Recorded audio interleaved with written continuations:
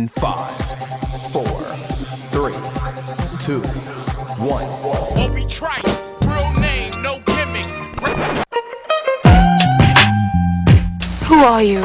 He had a voice that could make a wolverine purr. That's what I'm talking about, man. Wait a minute, I know you. Check out the name tag. You're in my world now, Grandma. I know that, dude. He's a modern-day Yoda. I'm your huckleberry. Allow myself to introduce myself. Greetings and salutations. We came, we saw, we kicked its ass. You're excited. Feel these nipples. That boy's good. Mm-hmm. Good and terrible. Well, I have a microphone, and you don't. So you will listen to every damn word I have to say!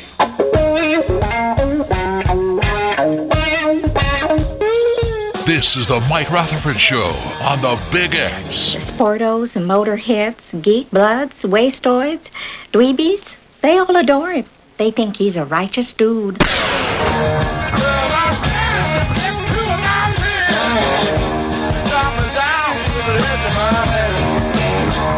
All right.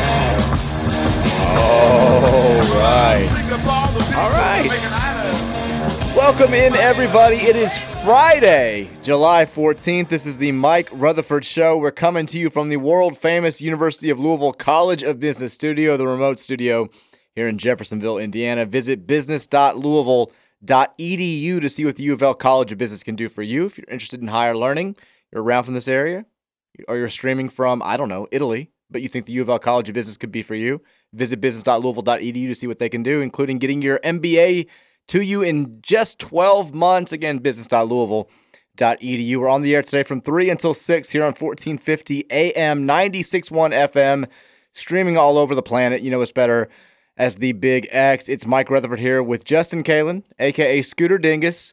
We've made it to Friday, Scoots. I know I feel like it's been a hellacious week for everybody for some reason. It's the middle of summer.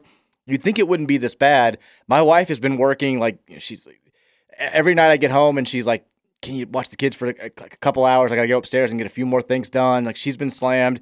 I've been slammed. Trevor's been gone. I feel like everybody I turn to is, you're working like 50-hour work weeks on radio alone. You've made it, though. It's Friday. This is the last few hours. You're almost good to go. And you forgot to turn your mic on. There we go. There we go. Oh, it's in and out.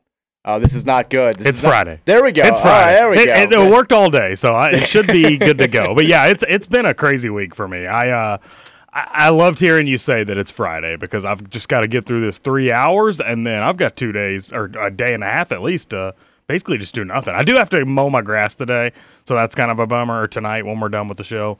So, but it is what it is. It's been a long week, but we're almost at the finish line. So no hotel. Just nope. You've got a solid 48 hours just to scoots. Until Sunday morning at 7. Yep. A little golf, maybe. I might play golf. I'm going to try to play tomorrow. Me and my roommate want to play, but he's got a car appointment, so we've got to schedule around that. And it's supposed to rain in the morning and then rain tomorrow night as well. So we're only going to have a brief window to golf. Would love to golf tomorrow, but we'll see if we're able to make it happen. Man, this is the wrong time of the summer to be mowing the yard. It's nasty out there. It's disgusting. It's rough. The air quality's bad. Just gotta do what you gotta do. Yeah, gotta get out there. Now, last summer when I got real sick, for the first time in my life, we paid we have a guy who did our would come out and do landscaping a couple times a year and help us out, and we paid him to start mowing the yard. And he was like, I'm not doing it this year. I'm sorry. I'm done with he had another job, and he's like, I'm done with the landscaping stuff.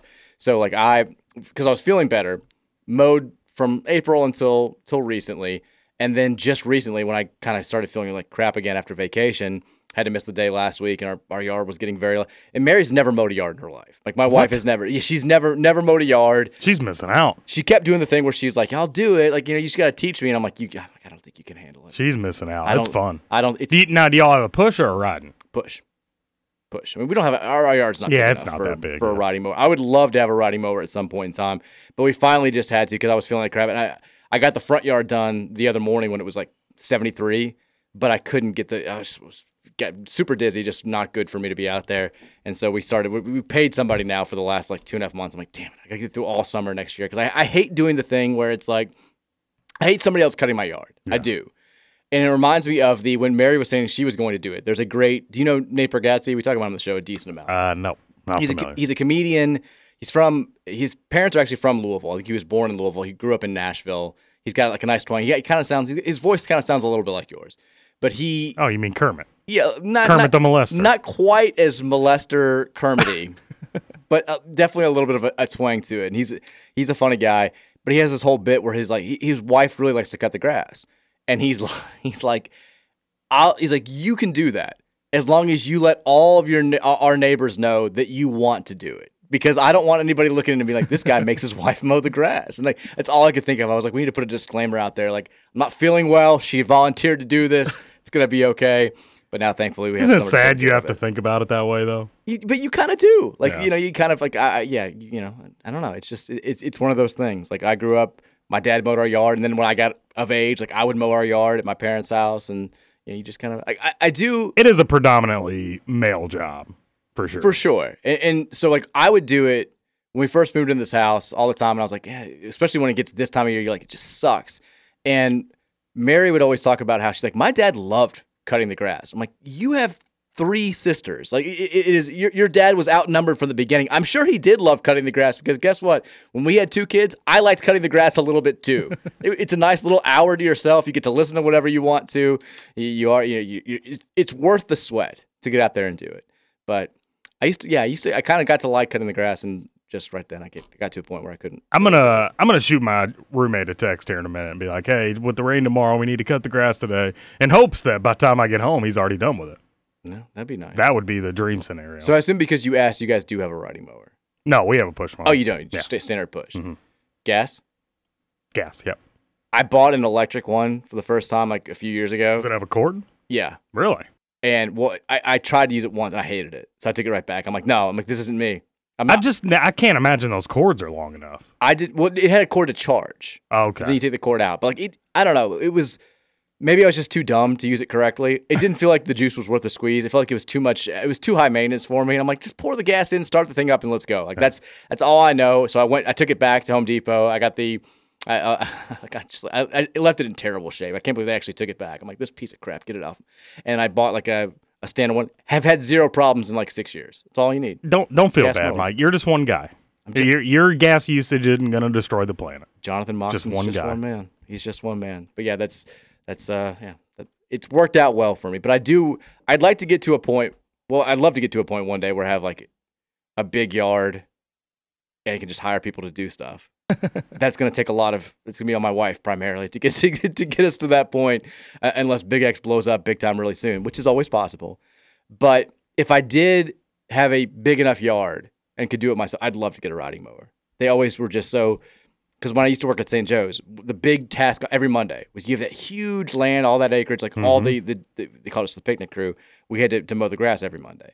And first years you were on weed eating, which sucked. It was terrible. It was awful.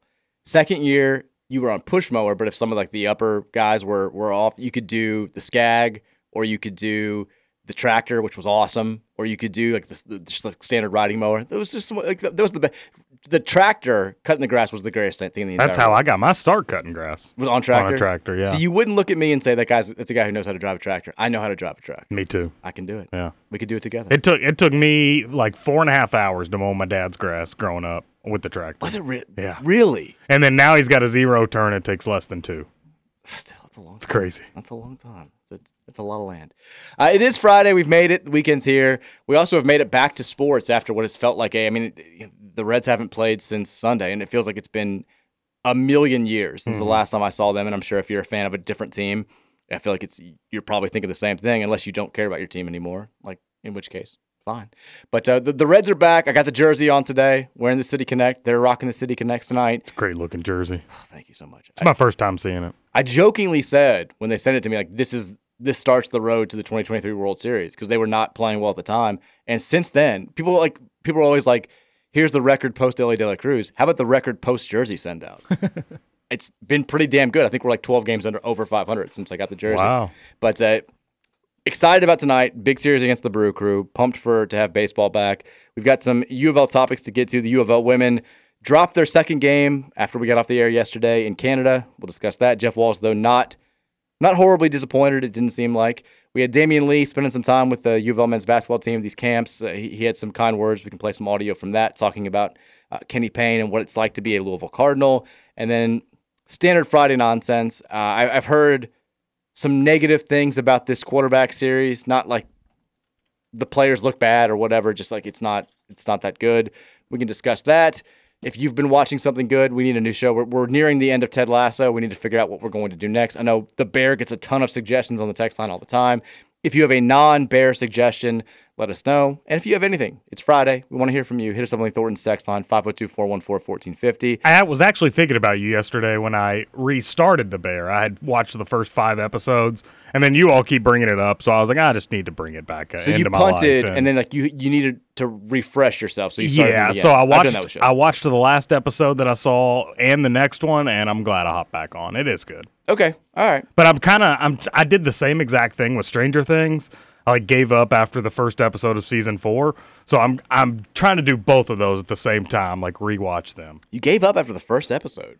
Yeah, I think it was because it was like 2 hours long, and I was just done with it. I didn't want every episode to be 2 hours, and they're not going to be 2 hours. They're not. It's good. The last season of Stranger Things was good. Actually just before your show, I just watched the second episode of season 4, and it was pretty good as well. So it's good. It's definitely getting crazy. I think it's sort of like I don't think of what to compare it to. Like some series where you start off with a younger audience, and then you know that primary audience has gotten older, so you make it a little bit more adult. Like the last season is definitely like the scariest. Like it feels like a more of an adult horror film, or has elements of that than the prior 3 through the first 2. Yeah. And it's good. It's not just good for that reason alone. But although that girl dying kind of freaked me out. Like that was yeah, it's a little scary. It's creepy. There's definitely some creepy parts. It's definitely like the monsters in this season are the scariest. And I haven't watched it in probably a year or so, but it was good. I enjoyed it. See, now I'm confused because I thought it was just the one monster.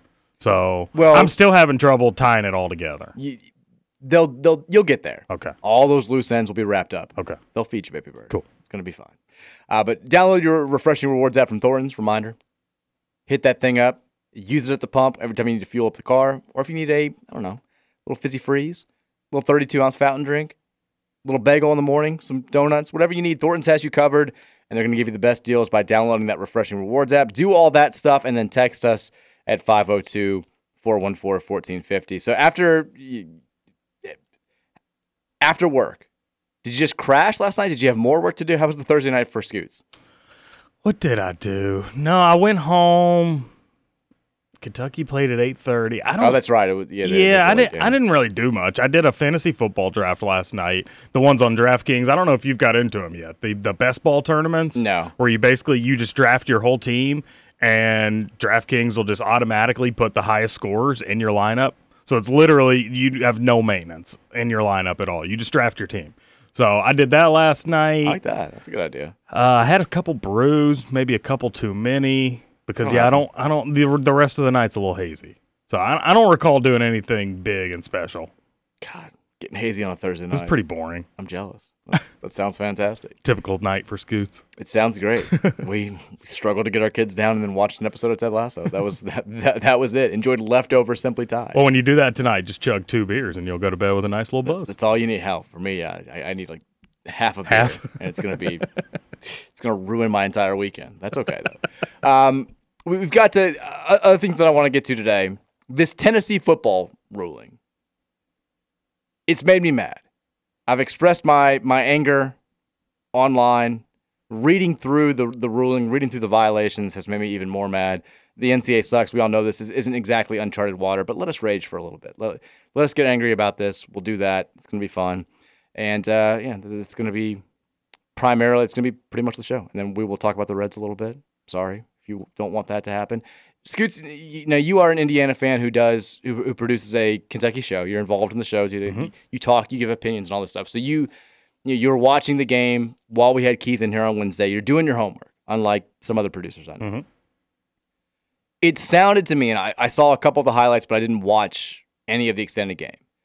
it sounded like I should be unhappy with how well Kentucky played last night against the Canadians. So I'm going to be of no assistance here. Oh, so you didn't watch the game? Due to the tape delay, yeah, I was not staying up till midnight. I did have a couple streams that I could have tuned into, but I didn't want to really do all that. Oh, I remember what I did last night, Here right? we go. That's why I didn't watch Kentucky. I watched Quarterbacks on Netflix. I watched the first couple episodes of that. That's what I was doing. I do want to know your thoughts on that. Oh, it was great. Okay, I really loved it. It's gotten some kind of crap reviews. People are saying it's too, like, I don't know, Disney-fied or whatever. It's made me feel even worse for Marcus Mariota than I already did.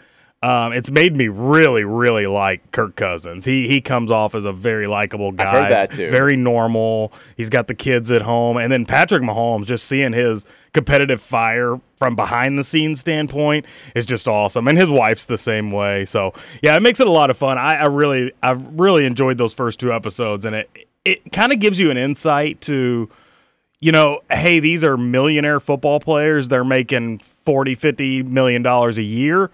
But they are, at the end of the day, they're just humans, just like you and I. I mean, we're all just people just because they've got all that money. But it's easy to see and relate to them in that show. Well, that's good. So, I've heard that it's kind of, they get a kind edit. It's sort of, they feel like the show is kind of designed to make them look good, to do that, like to humanize them. It didn't Really? make Patrick Mahomes look great in the first 2 episodes. Yeah, he had a couple instances where he was just like going after him and Max Crosby hit helmets at one point, were exchanging words. And I didn't think it made him look all that great, but I could see it being a kind edit. So why do you feel bad for Mariota?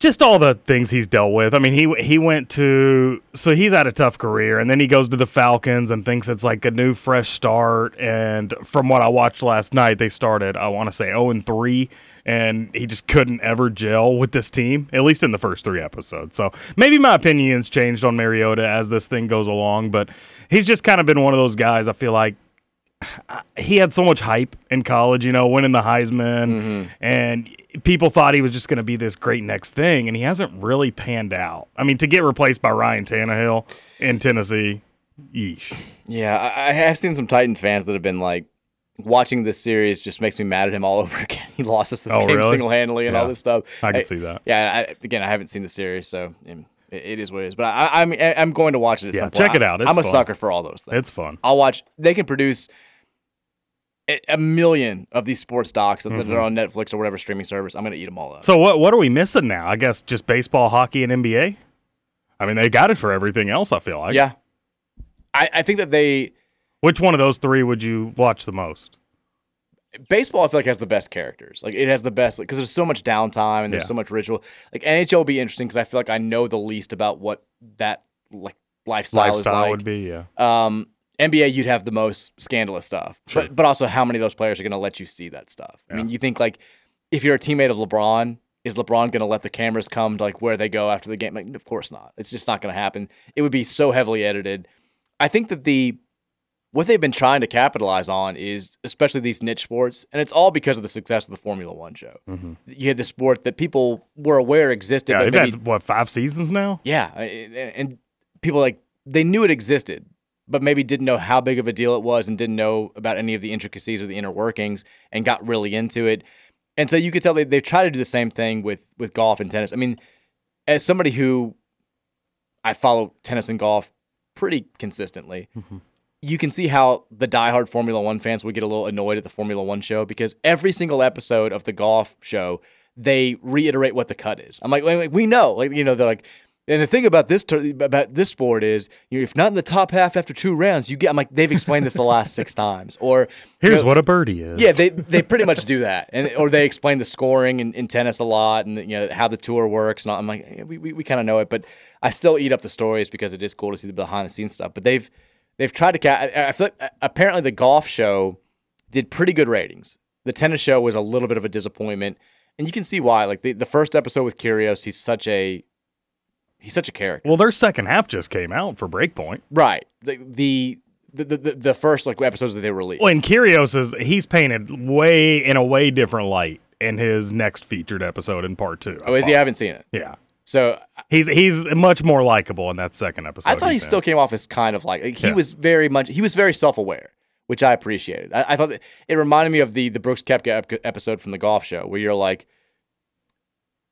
I don't feel terrible for him because he's still a millionaire, but there are parts of this that I feel somewhat sympathetic. I know you said you didn't feel sympathetic towards him, but there were parts where I was like, yeah, I mean, I appreciate his honesty and his forthcomingness, and I felt the same way with Kyrgios. The thing I think with the other episodes was they focused on guys that were just a little bit, they were kind of boring. Mm-hmm. The other players that they focused on a breakpoint because tennis is so driven, at least at that point, by the big three, and now it's kind of the big one, which we will get number 1 versus number 2 in the Wimbledon men's final this weekend. We will. Alcaraz versus Djokovic should be. It's what everyone wanted. It's what I want. I want to see Djokovic just lose. So Same. That's me. I'll root for Carlos. Let's get it done. But yeah, all those sports shows, I love them. I'll eat them up. But I would like to see, if I could pick one sport, baseball. Hockey, I mean, hell, any of them I'd watch. College basketball would be great.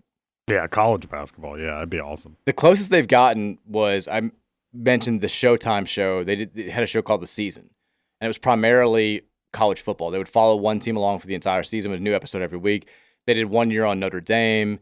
They did 1 year on, I want to say, Navy. They did a year with Florida State. It was actually the year where they came here and got blitzed by us with Lamar Jackson, and Jimbo kicked the cameras off the sidelines, which was great. But then they did one season of basketball, and it was Gonzaga. And it was actually really good. The only thing that drove me crazy about it was they didn't follow. It was the year that Gonzaga, they had to win the West Coast Conference tournament to get into the NCAA tournament. Like, they were kind of down a little bit. They had Shemek Karnowski and the big Sabonis was on the team. They weren't as good as they were supposed to be, and they ended up making a run to the Elite Eight, and they didn't follow the Elite Eight run at all. Like, after they won the West Coast Conference tournament, the show just stopped. I was like, well, this kind of sucks. Sort of defeats the purpose. But the show was good. I enjoyed it.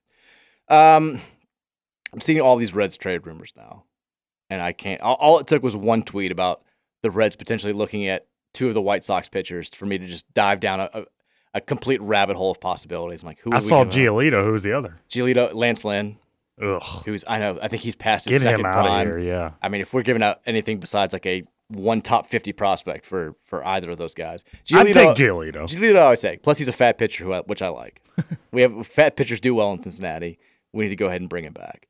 But yeah, I'm all twisting myself around. I want to see how these first couple of weeks go after the break, and then that's when I feel like we need to decide what type of move we need to make, or if we need to make any sort of type of move. Oh, we definitely need to make a move. I think so too. We've got the Least Cool Person tournament has been going on over at Card Chronicle as well. The first 2, we have 2 winners, 2 semifinalists. We can discuss that, and then we have another media member making their prognostication for Louisville football. This time it's Alexis Kubit from the Courier Journal. We'll go over what she had to say. Again, usually when you get closer and closer to the season starting, you see some bolder prognostications. You see some people who are like, I think they're going to go 11-1. And maybe that'll happen with the fan base. Maybe it'll happen with me. Maybe I do fall victim to that trap. I don't know if you do this. Well, you probably don't do it as an Indiana football fan, but I'll go into the offseason with a number in my head. I think this is going to be the record. I think this is going to be the record.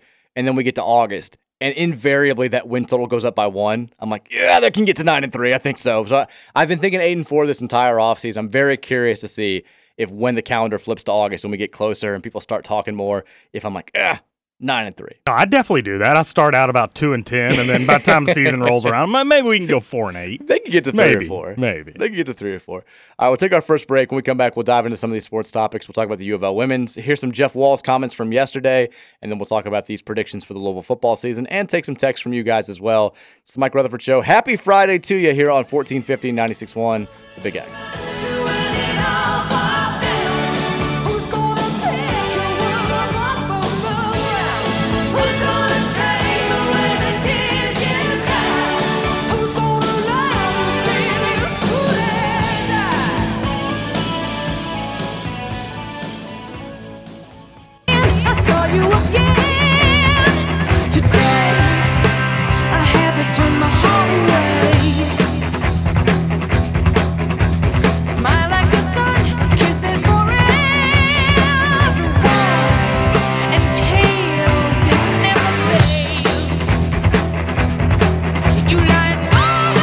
Back to Trevor music. Back to Trevor. Very obvious. Trevor will be back on Monday, assuming he's not arrested at some point. This song make you think of anything? Any movie? Yes. What movie is it, though? Identity Thief. Ah, that's not what I was thinking. Jason Bateman and Melissa McCarthy. I've seen the movie. It's not what I was thinking, though. That's every time I hear that song. She sings the song in the car to him. He hates it. I just got I'm just looking at my DMs. A writer from the Arizona State Devil's Digest wants me to give him an unfiltered scouting report on Kamari Lands, which Wait, where's he at? Arizona State. Oh, okay. He's going to. One thing that I've learned to hate with old age in sports internet writing is when people do this. Usually it's around draft time. They want you to, hey, will you write like a scouting report for so-and-so player that we can post on our site? I'm doing free work for you. Like no. Back in the day, I was like, yeah, I was happy to have my name attached to it. But I'm like, oh, you want me to do your job? 1,200 words of work for no pay and just we'll link back to yourself. I'm like, I don't need the link. Like, stop. You know what you should do next time somebody reaches out like that? You should just email them back just or punch them. No, just send them a link to every Louisville game this season. Be like, there you go. Figure out your scouting report, pal. It just that's ridiculous. It kind of drives me crazy. Now, if you do the thing where like we'll do a Q&A with the rival site, like before we play Syracuse, we'll go to Troy News is an absolute magician, and they'll send us questions, we'll send them questions. Like that's dual work. Like we're getting something out of the deal, you're getting something out of the deal. But the whole like, hey, we just drafted so and so. Would you care to write a quick scouting report or answer these questions? I'm like, no, I'm not going to do that. That kind of happens to me in football a lot when I'm doing like play-by-play. I'm sure. I'll have other like stations or whatever come up to me. Hey, you got the starting lineups? Yeah, but I mean, I kind of did the work. Here you go. You can just have the starting lineups. It's fine. Yeah, I used to give in all the time, but like now, if it's an email ask, I'm like, and I don't have to see that. But I'm like, yeah, no, it's not happening. No, just not. I'm not responding. Kamari Lands, you can look up the stats. Good skills, couldn't make a shot last year. What do you want me to say? Or if I'm just like, he sucks. We won 4 games, sir. I don't know what to tell you. Well, we'll start with this. He wasn't great because the team won 4 games. If he was, we would have won more than 4 games. That's my short synopsis right there. Welcome back in. Mike Rutherford Show, Friday edition here on 1450 and 96.1, The Big X, as we wrap up a week without Trevor Kelsey, which has been, I've enjoyed it. I've enjoyed hanging out with Scoots. It's been fun. It has been fun. I had Keith coming in on Wednesday. Was fun as well. He said it was the most fun he's had doing radio. I was saying last night, it's when you're here for 9 hours a day, 3 hours, a 3-hour show is quick. I mean, I was worried about the whole 3-hour thing, but when that's only a third of my day, it goes really fast. It's a good way to look at it. Yeah. Because I feel like if I had ever, when I started doing radio, it was a weekly basis, and I think it was a 2-hour show. It was at most it was 1 hour. At the least it was 1 hour. I think it was 2 hours. But when I started doing 3, it felt so interminable because the only thing I knew was 2 hours or an hour here doing a podcast spot. And now that I've only done 3 hours, you sit down, you're like, hey, you're talking. I mean, every day I'm like, how am I going to fill 3 hours? Like, well, you just when you get into the flow, you just you realize it's fun. And then the text line helps out a lot, of course. Oh yeah. So it's always fun. Let's talk about Alexis Cubitt from the Courier-Journal. I initially attributed her projections to Brooks Holton. I was quickly corrected from the Courier-Journal. But it's projection season. We're officially there. We're getting people that are going over not just, I think they could win this amount of games. They're saying, here's who I think they're going to beat. Here's who I think they're going to lose to.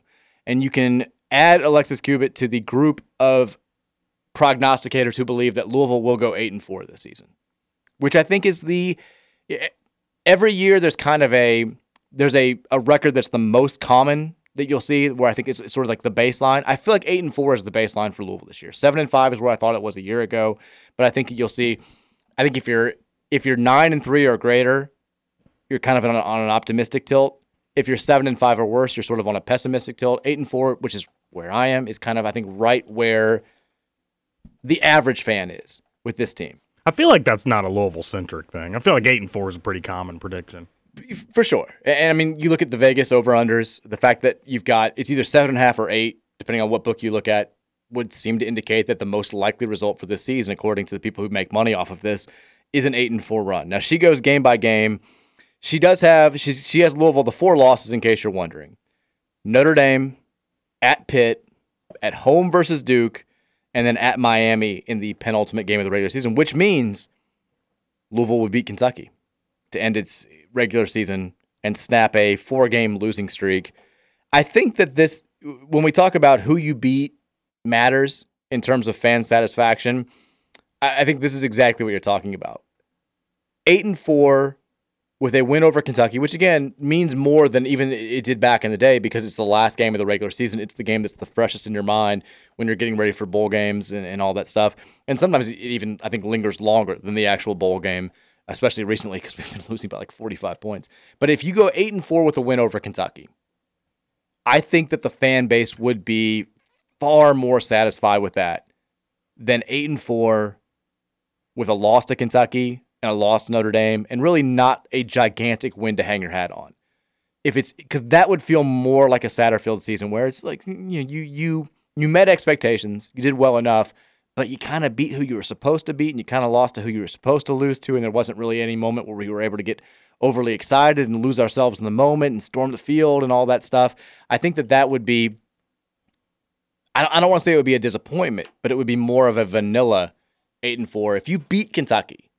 And I don't want to do the thing that we used to always accuse Kentucky fans of doing, which is making this like the biggest thing in the world. But it does change when you've lost 4 in a row to them. They have become the better program, and let's just call a spade a spade. They have become the better program in the last 4 or 5 years, and they haven't just beaten you, they have whooped your ass every time that you've played since Lamar Jackson left.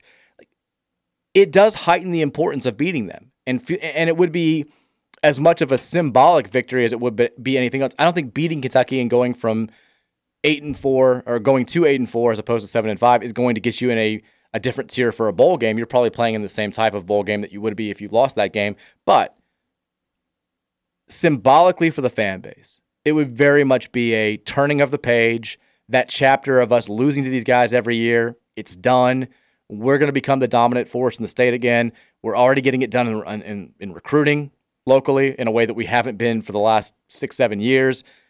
Let's go. Better days are ahead. And I think they would carry that momentum into the bowl season and past. And I think this would be deemed a good season, whereas if you lost that game, especially if you lost to Miami the week before, it would be deemed as sort of a whatever. Would you be okay with that, though, if they came at an expense of losing it against Duke at home? Yes. I mean, that's borderline unacceptable. Well, Duke may be the toughest ACC team we played this year. Have they gotten better? They had a good year last year. I know they were okay last year. They overachieved. They're anywhere between like 4, 5, and 6 and 7 in most of these ACC rankings. And Louisville avoids the top 3 in this league. They avoid Clemson, Florida State in some order. It's probably going to be FSU 1, Clemson 2. North Carolina will likely be 3. My guess is Louisville's going to be number 4 in the preseason ACC media poll. If they're not 4, they'll be right behind there at 5. Duke is going to be in that same area. I think that you could say, look, Pitt's a team that's had our number. They've been good recently. They seem to have restocked a little bit. You play them on the road, which is a place, it's not a tough environment playing at Heinz Field or whatever the hell they call it now, but it's somewhere we just have not had much success over the years, especially since we moved to the ACC. That's a game that you circle and just say, it's going to be tough. Duke, you feel like you should beat, but that's not a terrible team. They're supposed to be pretty good. The weird thing with the schedule, and I feel like you and I talked about it earlier in the week, is you typically in the ACC know Clemson's going to be good, and then there's a team right below them that you feel like is going to be pretty good. This year it's Florida State, who's actually might be above them, but you feel like those two teams are going to be a step above everybody else. Outside of that, the rest of the league is so just slightly above average. We think that Duke might be this good. They could go 3-9.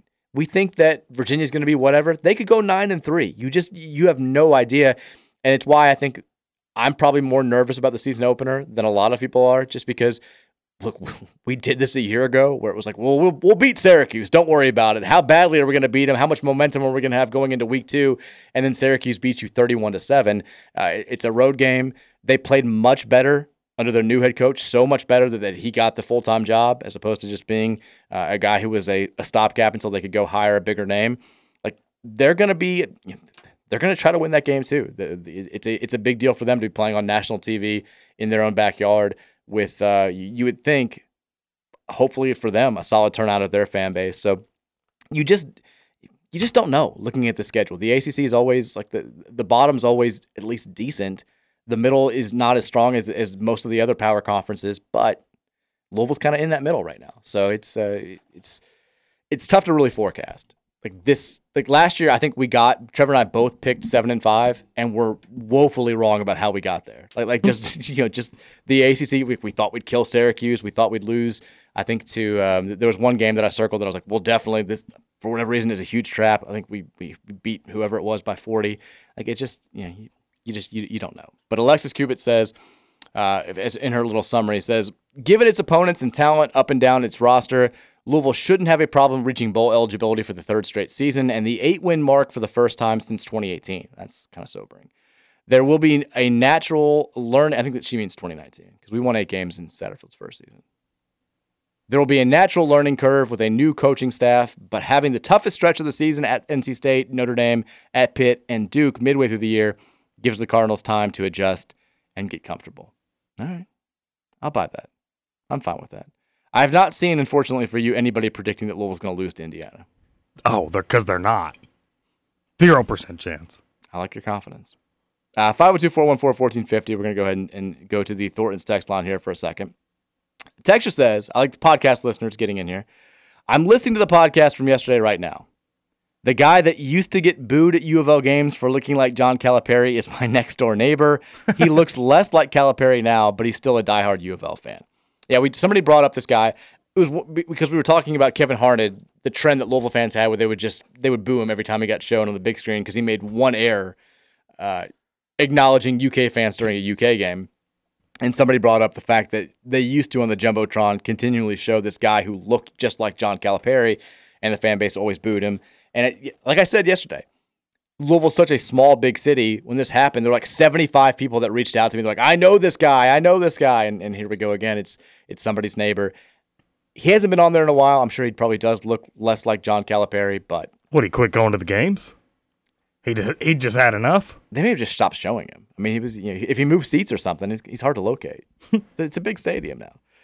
Texas says, Mike, I love Dan, but the next podcast, can you make sure that he doesn't refer to Columbus as C-Bus? My God, my man got promoted to the Admiral of the Douche Canoe with that comment, though he totally redeemed himself with the Dan and the Dumbs. He says C-Bus pretty often, actually. That's not that much shorter than Columbus. Well, he lives there. He actually lives in Dublin, but he calls it C-Bus all the time. His Dan and the Dumb story, I won't spoil it because the podcast just came out today. We do a segment. Danny has this thing. He always has. Ever since I've known him since we were 12 years old. And he has the most random, weird little things go wrong in his life. He always has. And he's not dumb, but in a lot of other ways he is dumb. He does stupid things in public. He's just kind of trouble seems to find him. And so we do this segment where it's Dan the Dumps, and it's the latest story of something that has gone wrong in his life, just like a little hiccup, something dumb and fun. And the latest one today was very good. He makes a social faux pas while hanging out with parents that he and his wife are becoming friends with, and it's very good. Because I had an idea for years ago when podcasts were first taking off. I was like, there's certain podcasts that are only like 2 minutes long. It's like a happy thought a day or like a happy fact a day, and people eat this bleep up. Do they? I'm like, if you just told one simple story about the time when you were riding your bike home from the Memorial Golf Tournament in Columbus and it started raining and a car hit a squirrel so much that it flipped up in the air and then you ran over it with the bike. Like that's a 2-minute episode. People love it. It's easy to digest. They can move on to the next one. Like they'll eat it up. I was like, this is a $1 million idea. We turned it into our podcast, the end of our podcast, and people seem to enjoy it. Maybe I'll just start like a 90-second podcast. What would be yours? Because when I have bad stuff happen to me, every now and then I'll chime in with it's Mike in the Mud. Ooh, great question. Scoots in the sewer? Stickiness for Scoots. Scoots is sticky situation. Yeah, there you go. That's even better. That's cubed. Triple S. Texas says, Mike, I listened to yesterday's show today, and I wanted to offer you to be on the team with me and another listener for the Big X Golf Scramble. You can pick the 4th player. Well, now I think Big X, I've been picked up by the Big X team. If you want to be on our team, you're on our team. I'll be on whoever's team. I'll go to the highest bidder.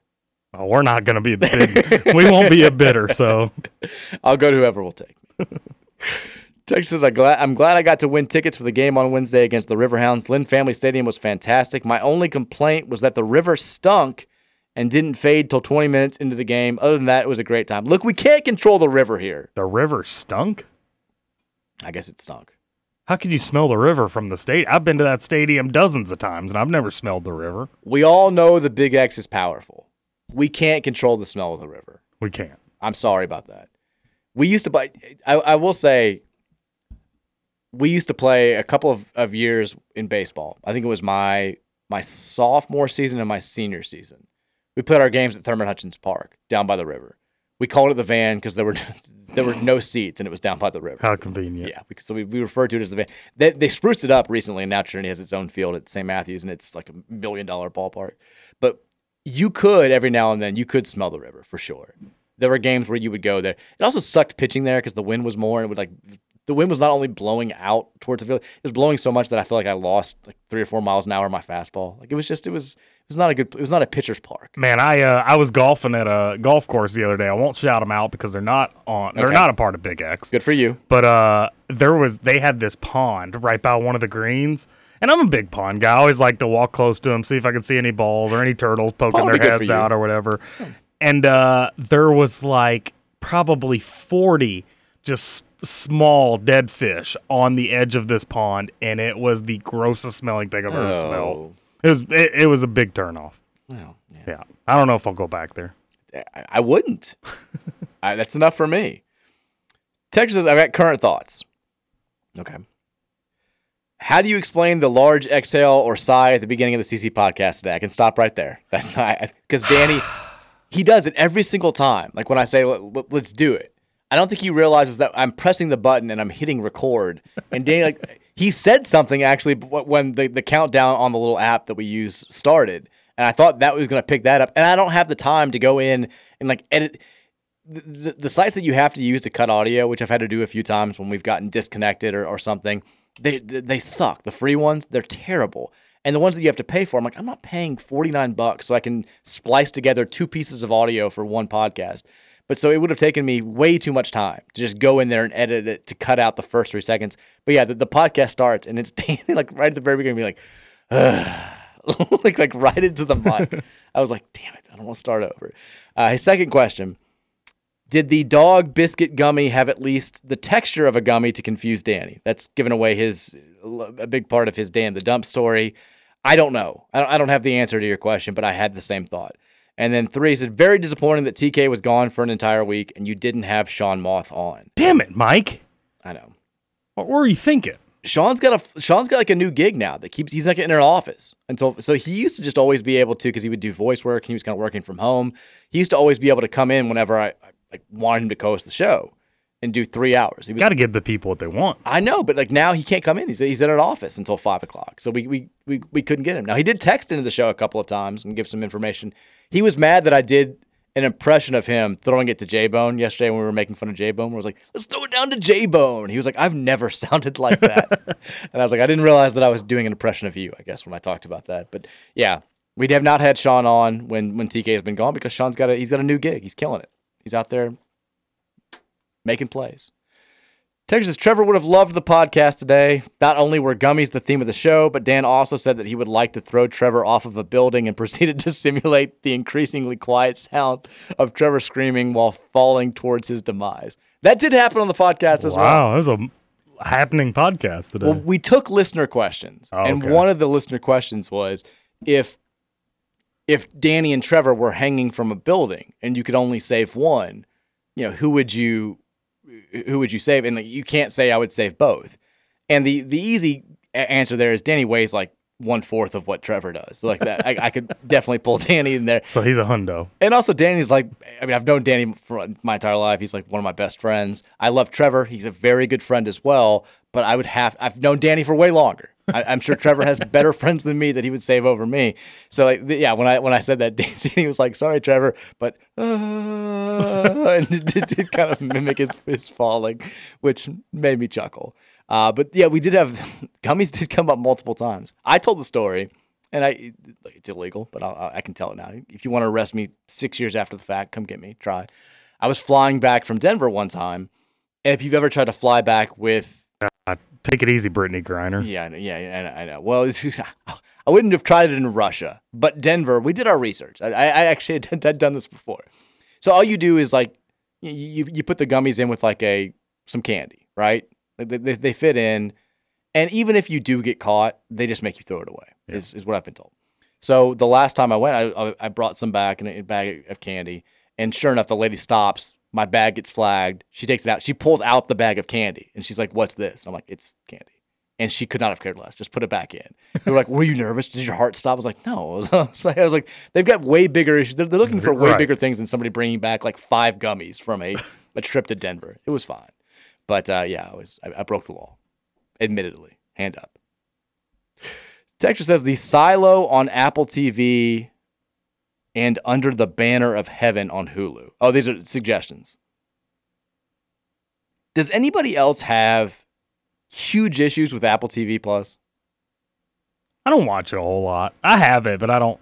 That's not one of those things I normally get on. We're in a weird spot where, for whatever reason, our house has internet issues, and they told us when we moved in, like, you're kind of in like a black hole for internet here, for wireless. Do you live near TJ? He's been having the same issue. Really? Yeah. So like they told us this when we moved in. I'm like, even then it was like, it's 2014. Like, why are there black holes for wireless anywhere? Haven't we evolved to the point where we should all be able to get good wireless?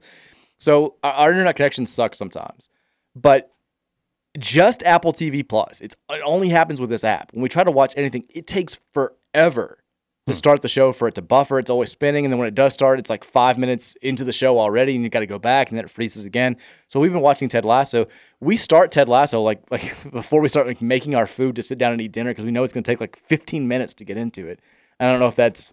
I Googled it and saw a lot of people having the same problem. I don't know if that's just, you never know with the internet. I don't know if other people who listen to the show have had the same issue, but it drives me crazy. Were you the one that was telling me you were watching the morning show too? We watched the morning show. Okay. It was good. And that's because that's on Apple as well, right? And that's when we started watching, and we started having issues like right from the beginning when we got a free trial with Apple TV. Gotcha. Yeah, really the only issue I've been having, and maybe somebody's been dealing with this too and can give me some advice, but anytime I open my Netflix and I'll like go to the previews and I'll start a show, say, it'll be in French.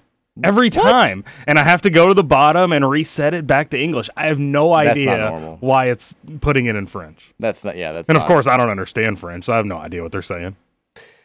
Text says, the problem with the QB Netflix series is that the players are just so vanilla and boring. Disagree. See, couldn't disagree more. I've heard that Cousins comes out as Cousins is pretty boring. Oh, is he? He's a pretty boring guy. Because he seems like kind of a character just watching him. Like, I mean, he has his moments in the show where it's like, yeah, Kirk's hype.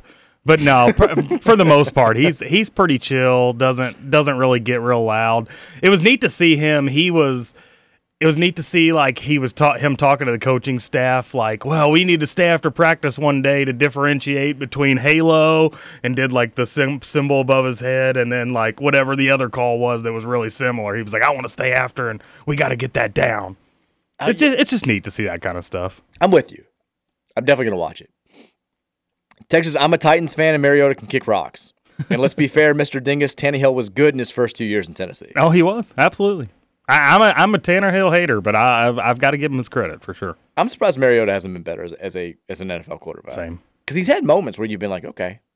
Well, and who went to Atlanta? He's not even going to start this year, is he? No. Can't remember who they got. I can't either now. It's driving me crazy. Falcons starting QB. Yeah, I can't. This is a Trevor thing where I can't. Taylor Heineke, the dude from Washington. Okay. Is he going to start? That's Desmond Ritter's down there too. Oh yeah, he'll get the start. Ritter's the starting quarterback. Yeah, Ritter for sure. Oh man, go Tigers, go St. X. Texture says Scoot should play some Rebecca Black today. You know what's funny is Trevor just sent me the music for like 13 minutes before the show, and my theme was gonna be all Friday songs. So that would have made the cut. Maybe you know what? I might scrap Trevor's music after this next one. We'll see. I'm fine with that. I hear the same songs all the time, and I guarantee since he did it like 5 minutes, it's gonna be the same songs that I've heard a billion times before already. Texas Mike, are you going to predict a win against UK? This is a Anchor Guy burner. I recognize it. We know how to track you. I don't know yet. I've not decided. I will do my official predictions the week before the season starts. I'm also going back and forth. Like I've been of the belief that Louisville's going to beat Notre Dame because Jeff Brom wins that game. He thrives in those types of games. And Notre Dame, this game is sandwiched between their games against Ohio State, and I think they play like USC or somebody else really good right after they play us. So the environment should be big. But I've also been thinking they're going to lose a game they shouldn't before Notre Dame because that's also kind of what Jeff Brom has done. So I don't know. I may go against the grain. I feel like the Notre Dame pick has become almost too trendy. Everyone's saying that, like, watch out for Louisville for Notre Dame. So I'm not sure. And I also have not decided about the UK. I feel the one game that I feel like I'm going to pick us to lose. I feel like I'm going to pick us to lose at NC State the week before Notre Dame. I just don't feel good about that game. And then I don't feel good about us on the road against Miami. Every time we've played Miami since like the first game, I feel like they've just kind of punked us. Like they've been more physical, they've been intimidating, and they've just looked more athletic than we have. And Miami has one or two games, even in average years, where that talent just shines, and they just beat the absolute bleep out of somebody who's probably just as good, if not a little bit better than they are. And I feel like we've been that team a couple of times. I just don't have a whole lot of confidence with us going down there. I don't want to play that game. So I feel confident in making those picks. But as far as anybody else, I may end up picking us to beat Kentucky. I don't know. Maybe it's just the Jeff talking. Who knows? Let's take a break. When we come back, we'll talk a little Global Jam. U of L women last night take a tough loss to Canada, but Jeff Waltz had some still positive things to say afterward. We'll let you hear some of that audio. And, of course, we'll keep it live on the text line, 502-414-1450. It's the Mike Rutherford Show. Happy Friday to you here on 1450 The Big X.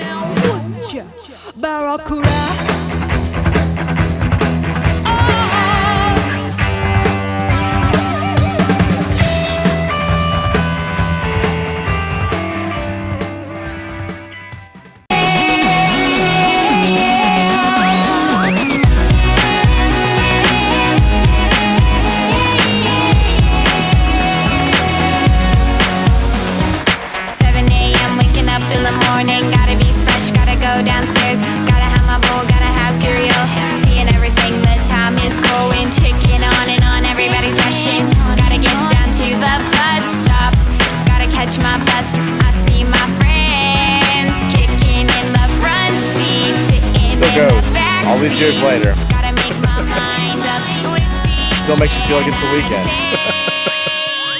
It's Friday, gotta get down on Friday. The weird thing now is she's like 28. Is she? Well, I mean, she's got to be. The song was like in 2010 or whatever.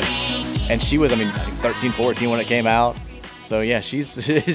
I want to say she made news because she got married or something. Or somebody said she has new music and it's actually not terrible. I mean, she had to be young because she had that line about getting a bowl and cereal.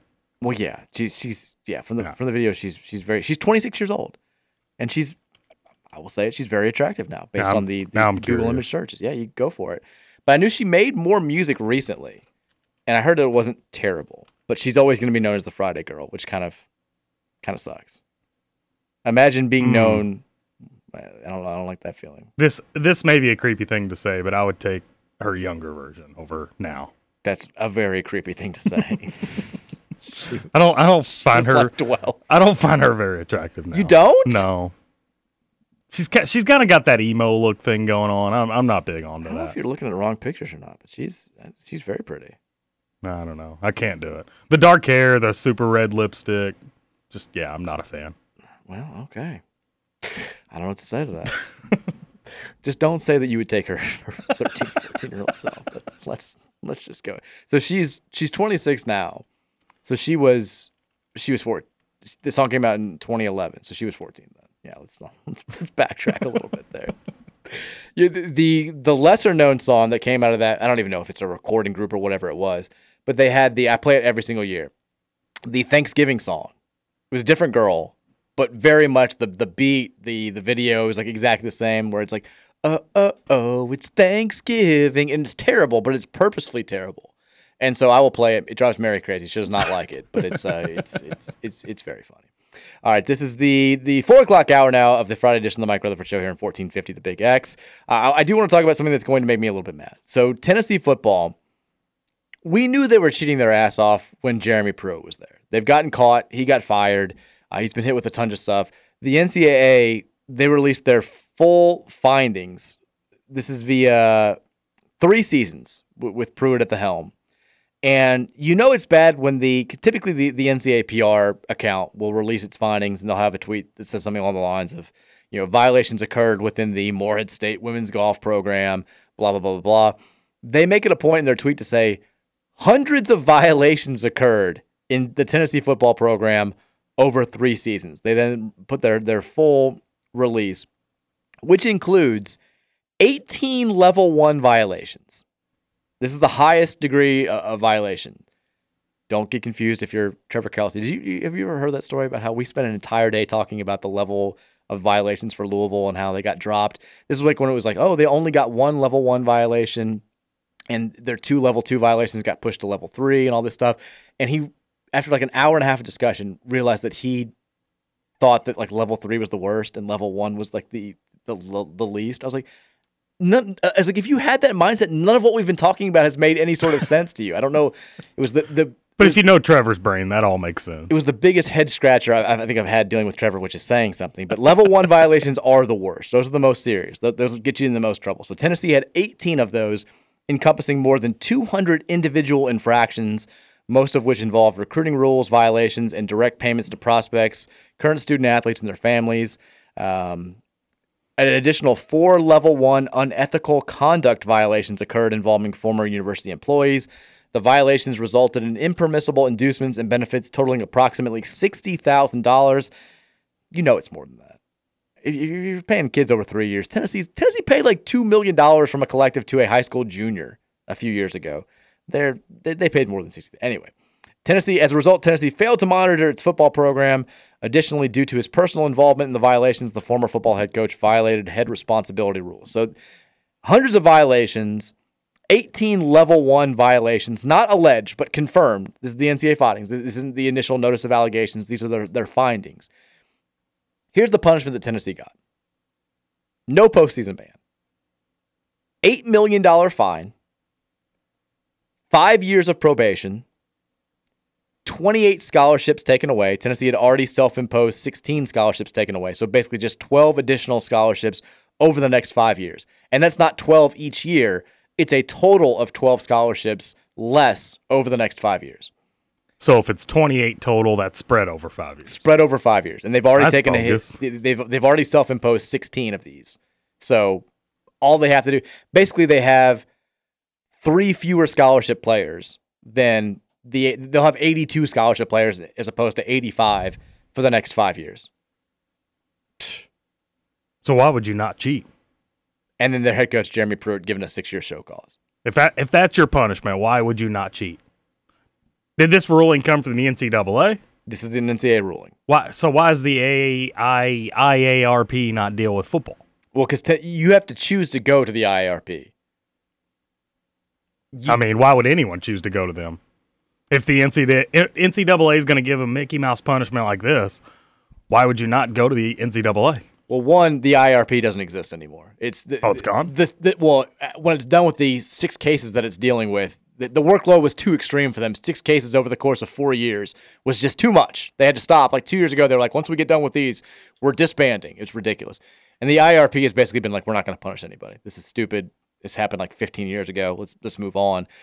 The NCAA, schools had to choose to go away from the NCAA. The whole reason with the IRP was if a school felt like it was personal between them and the NCAA, and so much so that they weren't going to get a fair ruling, they could elect to go to this independent group of people, and they could hand down a ruling. And the only problem was it's final, no appeal process, whatever. So Tennessee chose not to, and clearly they made the right decision here with football. They go to the NCAA, they get nothing.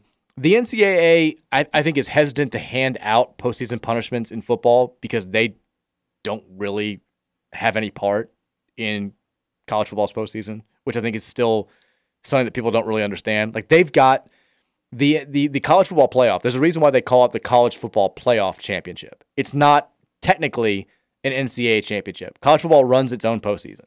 They handle all this. They get all the money. The NCAA makes $1 billion off the men's tournament, which is why they stress March Madness so much. It produces, I think, like 87 or 88% of their revenue for an entire year. But they don't get any money off of the college football. So I think they typically try to stay away from postseason bans in college football. But the lack of a vacation of records, and I know Tennessee wasn't exactly great when Jeremy Pruitt was there, so it's not a big deal. But there's no taking away wins, no going back and taking away scholarships. And let me just say, like, I'm in favor of this. I'm in favor of more harsh financial punishments. I think the postseason ban is ridiculous. I think the vacation of records is the most ridiculous punishment in all of sports. It happened. We watched it. You can't change it now. It's very, very dumb. But if you're going to just destroy Louisville's program, and this is, look, it's a Louisville show. I'm coming from a Louisville focal point. For initially 4 level 1 violations. 4, and the fourth of those wound up being kind of scraped because it involved a coach just not giving it was not even a coach, it was a support staff member who wouldn't turn his cell phone over. That was it. Like, that it wasn't part of the actual paying the strippers or Rick Pitino failure to monitor or anything like that. It was like, hey, this guy wouldn't give us his phone. If that was justification for taking away a national championship for the first time ever in a major sport, and this is like, not much. I just don't. The lack of consistency has driven me crazy forever. And I don't know if it's because we're not in the SEC, or we're not North Carolina, or we're not Notre Dame, or because we worked with the NCAA as opposed to fighting them tooth and nail, which every other school since us has done. But it drives me absolutely mad. And I will say for the millionth time, I'm not mad because Louisville got punished. Louisville deserved punishment. The whole thing was very gross. There's no question about it. Having recruits and saying, do you want to go away with this woman is disgusting. Louisville deserved to get punished for this.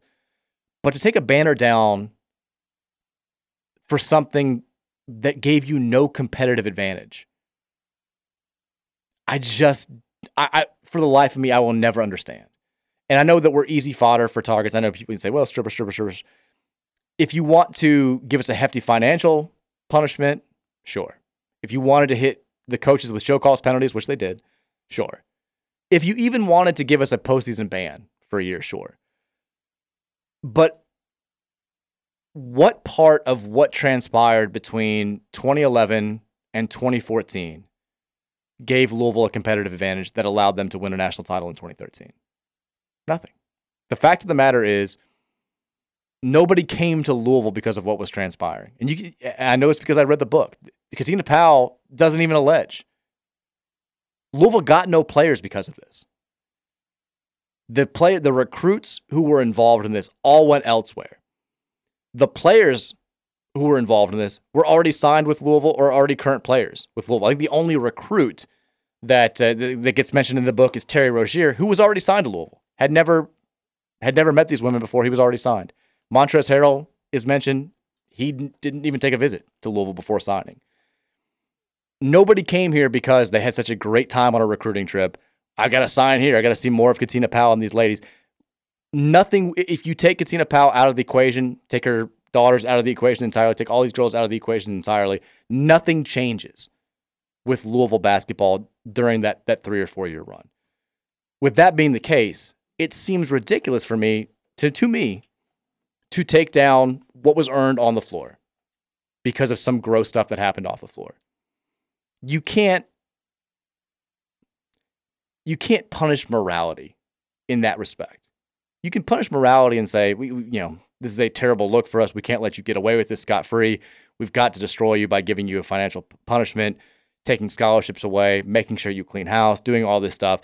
But to take away something that was earned that really had nothing to do with what took place is where I just don't understand. And you may say, like, to some people, I talk to people that are like, oh, it's the easiest punishment in the book. It doesn't affect your future. You can't change the past. You can watch the game on YouTube. You can still see the records out there. They just have asterisks by them. They don't really understand the fact that, like, we hear about this constantly. Like, I'm hearing about it today. People are like, oh, you had hookers. You deserve to have a title taken down. Anytime something about 2013 gets mentioned, somebody's going to make the low-hanging fruit joke. And I get it, but it's annoying. And I feel more for the players than I do for the fans. The players are the ones who earn this. The players are the ones who deserve those lifelong memories.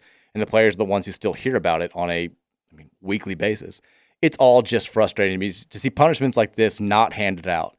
And then to see what Louisville was hit with for, again, almost 1/5 of the level 1 charges that Tennessee got. Now, you know these players, or at least a lot of them. I don't know any of them, but I imagine all the players that were on that team are still saying to this day, if it gets brought up in conversation that they played college basketball, they're going to bring up, yeah, we won the national championship in 2013. Oh, sure. Just because they took the banner down doesn't mean that that's leaving those guys' memories. You know? As they should. Yeah. The weird thing about, because I do know a handful of guys from that team on a pretty personal basis, and you'd think that you would get to it, and obviously I wouldn't say if this were the case, but you think that like some of them would be like, if this were this full blown operation where Andre McGee was, and everybody knew it was going, it was hush hush. To a man, they've all either been like, we didn't know that was going on, or we just thought it was, girls were there. It was just, we're big time college basketball. I mean, hell, there was stuff happening on my dorm room floor at Dayton that was kind of similar to this, and you walk and you're like, it happens sometimes. It's college. Now, it doesn't excuse it, but there's nobody who thought this was this big scandalous thing where it was this, Andre McGee's going out there and he's going through the yellow pages and trying to find prostitutes or calling up 1-800-prostitutes and getting this in line for us as a treat for playing well or whatever. They were like, it was just, sometimes it was just happening. Or some people were like, I swear to you, I had no idea what was happening. I feel like it's because it was sex and because it was consensual. It's one, easy fodder to talk about, and two, it's easy to make fun of. And I think that's why people talk about the Louisville stuff way more than they'll ever talk about, the Michigan State stuff, the Ohio State wrestling stuff, the Baylor sexual assault stuff. That stuff's not, you can't make jokes about that. Michigan State. What did I see about Larry Nassar? He got stabbed or something? He got stabbed twice in prison. That's right. Oh, no. Serves him right. Yeah. Not shedding tears. Shouldn't happen, but I'm not exactly sad for it. But that's my whole thing. I feel like Louisville has become, and still remains, even though there's been nothing wrong with the programs for the last few years, ever since the Dino Gaudio thing is the last hiccup, if you will. But Louisville has been painted as the poster child of everything that's wrong with big-time college athletics. And they carry around this scarlet, L on their chest for God knows how long. And I do think that it's a little bit ridiculous that we are painted in a more unfavorable light than programs that have had actual, real serious laws broken and really heinous things that have happened. Not that what happened at Louisville was not morally wrong or gross or whatever word you want to use, but I think we can all agree that rape, covering up rape, sexual assault, all of these things are more serious than consenting adults. And again, everyone agrees they were adults. You can use the underage thing if you want. Nobody else has said that.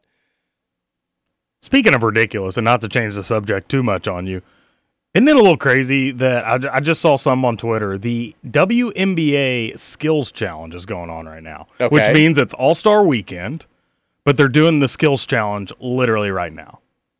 At 4 o'clock in the afternoon. What are we doing? What are we doing? I knew it was the midway point of the WNBA. Well, and it had to start at least 3 because they're already going to the finals of the Skills Challenge. Hey, what is ESPN covering tonight that demands baseball? Yeah, I mean, it's no, they won't have any baseball on. Who are we kidding?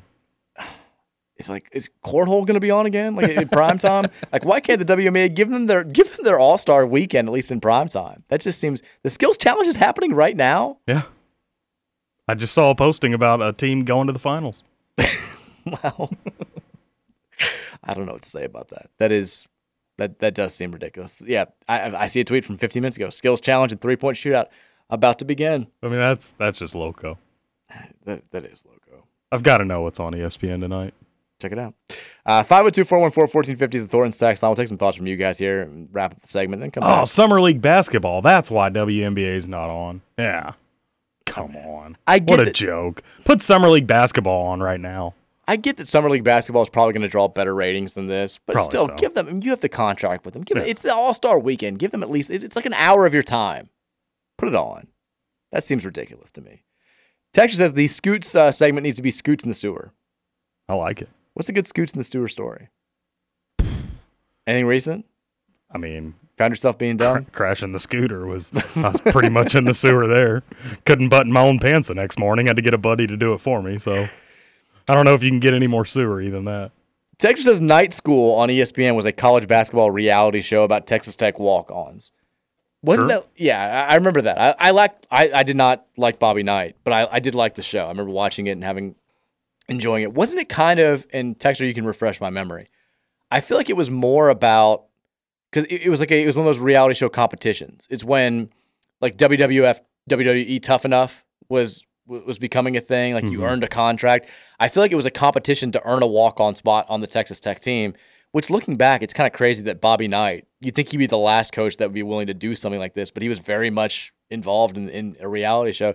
It was great theater, but it had a very much like a reality game show element to it. I think these shows are more, they're trying to give you a picture of like the real deal behind the scenes.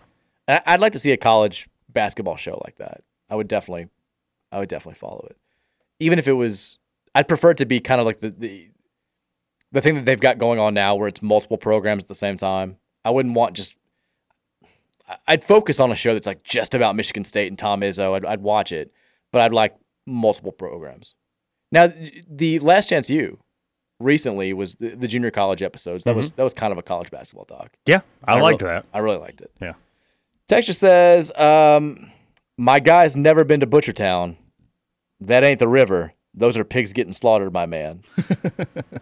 Is the stadium? I guess the stadium is close enough that you could smell Butchertown from there. Probably so. God, and if you do get Butchertown on the right day, it is. We were down at work. We went to Work the Metal. My wife had to pick up something real quick around Christmas time, and we walked outside, and Virginia's like, "What is that?" So they really do that in Butchertown? Oh yeah, you can hear them sometimes. Ooh, yeah, that's pretty sad. I actually passed a semi the other day, hauling a bunch of pigs. I made the mistake of looking over and I saw one of them just like staring at me and I was instantly just got sad. Just longing. Yeah. It's like, damn it, I love sausage, but man, that sucks for you, buddy. The first I distinctly remember the first time I was in Butchertown with my dad and he like explained the smell and stuff and I was haunted by it. I'm like, Guarantee it. One, it's gross. Two, I don't want to know about it. I took a tour through one of the Tyson chicken facilities once. Why would you ever do that? Oh, I truly cannot believe to this day that I still eat chicken.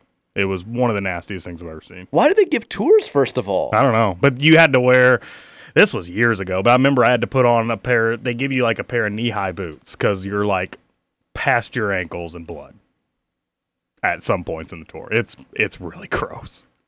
I mean, we went to, as a kid, my mom loved in summer to take us tour. Like we went to the Lay's Chips Factory, we went to, I remember, Cheesecake Factory, the Pepsi Factory. Why would they ever give Cheesecake tours? Factory's a restaurant. Yeah, there was like a cheesecake place in E-Town. They make, the best part is that some of them would be cracked, and they'd give them to you for free at the end of the tour. Nice. So like you got a free cheesecake. I don't remember what it was called. I don't remember what cheesecake company it was, but it was great. Why would you ever give a tour to a chicken slaughtering place where people would have to walk around in literal blood and guts? Better question is, why the hell would I do it? Why did you do it? I don't know. I can't remember anything else about it. I must have been, I don't know, 14, 15 at the time. Well, that's even worse. Yeah. What are you doing? And I never had a period where I stopped eating chicken, which is really weird. I don't know what to say. Texas, I'm definitely the Dan of my friends group. My story would be, I smoked weed before class in college and parked at a meter and then sprayed some Axe on myself. I saw the meter in front of me had ran out of time, so I thought I'd help the person and put some change in. I saw a guy approaching and thought this dude is going to get in his car, but oh well, it was just some change. He's getting in his car and looks at me and says, "You wearing some cologne?" I said, "Yeah." And he said, "Maybe a little less next time." One of my favorite Dan stories from college was him. So he failed freshman English at Dayton. Basically, if you didn't like test out of it with an AP credit, you had to take every freshman at Dayton had to take English their first semester, and he failed it. And if you fail it, you had to retake it second semester with the other people in the class that failed it. Keep in mind, it's Dayton. It's a pretty big college. So I think there were 4 people in his class of failed English first semester for the second semester. And at one point, he fell asleep during class. A class with 4 people. He somehow still managed to fall asleep. Oh, gosh. He was a treasure. He ended up having to transfer to UK pretty quickly. Much easier there. Well, Dan had like a legit learning disability that he got on medicine for. It helped him a lot. But at Dayton, he also just, there was one time I saw him, we drank we did back-to-back power hours like on Wednesday night, which is just ridiculous in hindsight. And I went to my 9 o'clock class somehow, and I'm walking back. We live in the same dorm complex, and he had he sees me, and he's like, I can't do it, and just walked back in and goes to sleep. I found out later that it was a makeup test that he'd already skipped, that he just wasn't going to. I was like, I don't know how you made it to college, but he did. Texas says, also, TK is still rolling and tumbling down that mountain that you dropped him off to his death. Well, may not ever stop rolling.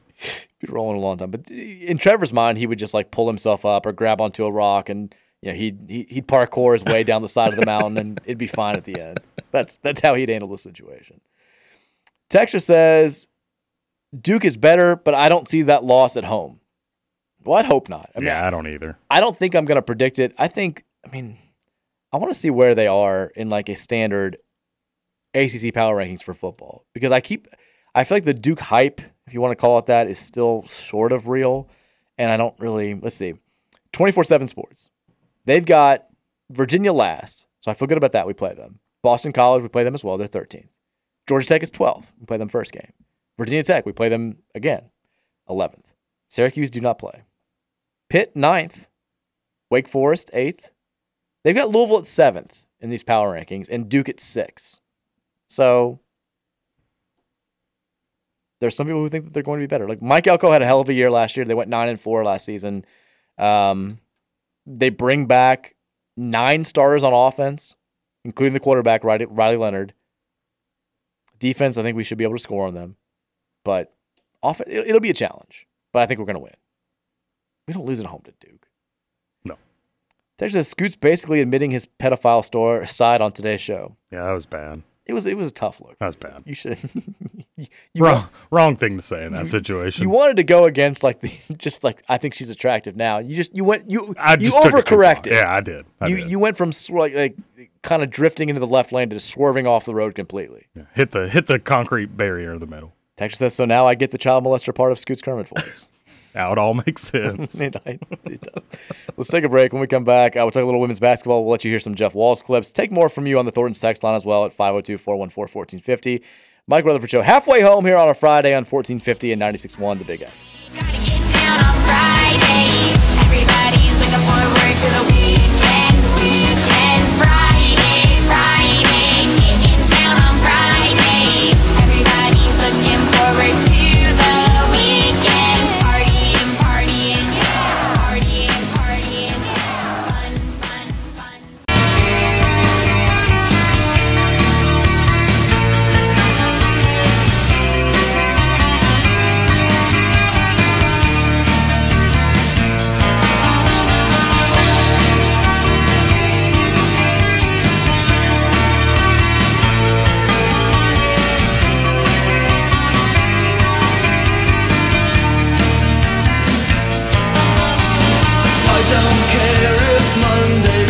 Here we go. Tuesday's gray and Wednesday too. Thursday, I don't care about you. It's Friday, I'm in love. Now we got a Friday. Now we got a weekend. Welcome back in, Mike Rutherford Show. Friday edition here. Hopefully your weekend's already off and running. If it's not, hopefully you will be soon. Either way, thanks so much for spending some time with us here on a Friday afternoon on 1450 The Big X. I've got some great news for myself, Scoots. Let's hear it. I just got an email from the fine folks over there at Cameo. And, I'm a Cameo star. Did you get a message for $2? I've made over $200 on Cameo. No big deal. Over 3 years, I believe. There's the new Screen Actors Guild strike is happening. The writer strike is happening. They wanted to let me know that Cameo is fine. I can still do Cameo even if I'm striking along with the actors or striking along with the writers. They recently launched an official business for Cameo agreement, which covers the brand deals that we make on their platforms. It doesn't. I'm not a scab if I'm still doing cameos, which I don't think I've had a cameo for 5 months. But cameo for business earnings towards your health and pension benefits while having security. I don't have any of this stuff that they're talking about here, but I'm glad that I'm on the same email that fine celebrities like Kevin from The Office and others are getting today. Since I've done this show with you all week, can I get one cameo on the house? Absolutely. All right. Yeah, I mean, I'll keep it in my back pocket. If anybody wants to just like text me, I will give you. I will do a video for free. Don't worry about it. Yeah, the poor one guy who sent me the text message for $2. I was like, buddy, I would have just. I didn't even know this was an option when I signed up for this thing. It was right after the sad thing was it was right after I think Lachlan McLean announced that he was leaving radio and he was just going to do Spectrum. And this guy texted me, he's like, any chance that you're going to take the spot in 680? And I was like, I don't think so. And then that was it. I was like, $2 spent. If you want to spend, if you want to follow up, it's going to be 2 more, buddy. I was like, please just give me your number. I will talk to you for free. Don't worry about it. I've spent $2 on worse things. I guess there's that. I'm trying to send you an email of this audio, but the internet's not working here. Anyways, Louisville women's basketball yesterday got beat 74-71. They led it at half by 4. They came back. They trimmed I think it was a 9-point lead at one point in the fourth quarter, down to 3. Had a shot in the final seconds to try and tie the game and go to overtime. Unfortunately, the shot was misfire. So Louisville now sits at 1-1. They're off today. They will play the African team tomorrow at 11 a.m. If they win that game, I believe the African team is 0-2. If they win that game, they'll get a rematch against Canada on Sunday at 5 p.m. for the gold medal. That's juicy. In the gold medal game. Canada apparently is the best team in this field. Louisville would love another shot against them. I can read you a part of what Jeff Wall said. I can't apparently send this clip because I'm just not getting internet here. He said, overall, I mean, it's game 2 against a very good Canada team. After 10 days of practice with a group that's never played together, I'm pleased. I'm really excited with where we are. I think they showed a lot of grit. Ooh, grit. Buzzword. Togetherness. I think you're going to see, this is going to be kind of the theme of this year's season. And it's not a direct relation to Haley Van Lith leaving, but you've got a team now that for the first time in a long time, because look, Louisville has been led with star power basically since Walls got here and inherited Angel McCautry. They don't have a ton of that this year. They don't have a woman who's going to be a first-team All-American. They don't have a woman who's going to be in the top of those NIL earnings discussions. They don't have that type of player for the first time in a long time. There's no Dana Evans. There's no Asia Durr. There's no Angel McCautry. There's no Shoni Schimmel. There's no Haley Van Lith. And I think you're going to see Jeff talk in terms of this being a cohesive unit, a team that gets by on its effort level, its knowledge of the system, its grit, all that good stuff, its depth. I think that's what you're going to have this season if they're going to win. They did turn the ball over 23 times last night or yesterday afternoon, which was a huge issue last season. But Wall seems to believe that they can get that corrected. And I mean, it is. They've had, I think, 3 full team practices this summer before going to Canada. They've got 9 new players. It should look a little dysfunctional at times, and that's kind of the way that it looked yesterday. But still, they have a chance to win out and win a gold medal. And even if they don't, it seems like this is going to be a productive experience for them, just as is the case with, I think, the Kentucky men's team. Now, they look like they're probably far more suited to win a gold, win 2 more games. They play the African team tomorrow as well with Emmanuel Okorafor. And I think that African team is 0-2 as well. So they should probably roll in that. They'll probably get a rematch with, I would assume, Germany. I guess it'll be Germany or Canada. I'm going Germany too, but others have said Canada. You think? I mean, I've heard that Canada coming in was supposed to be the team with the most talent because they had some legit college players.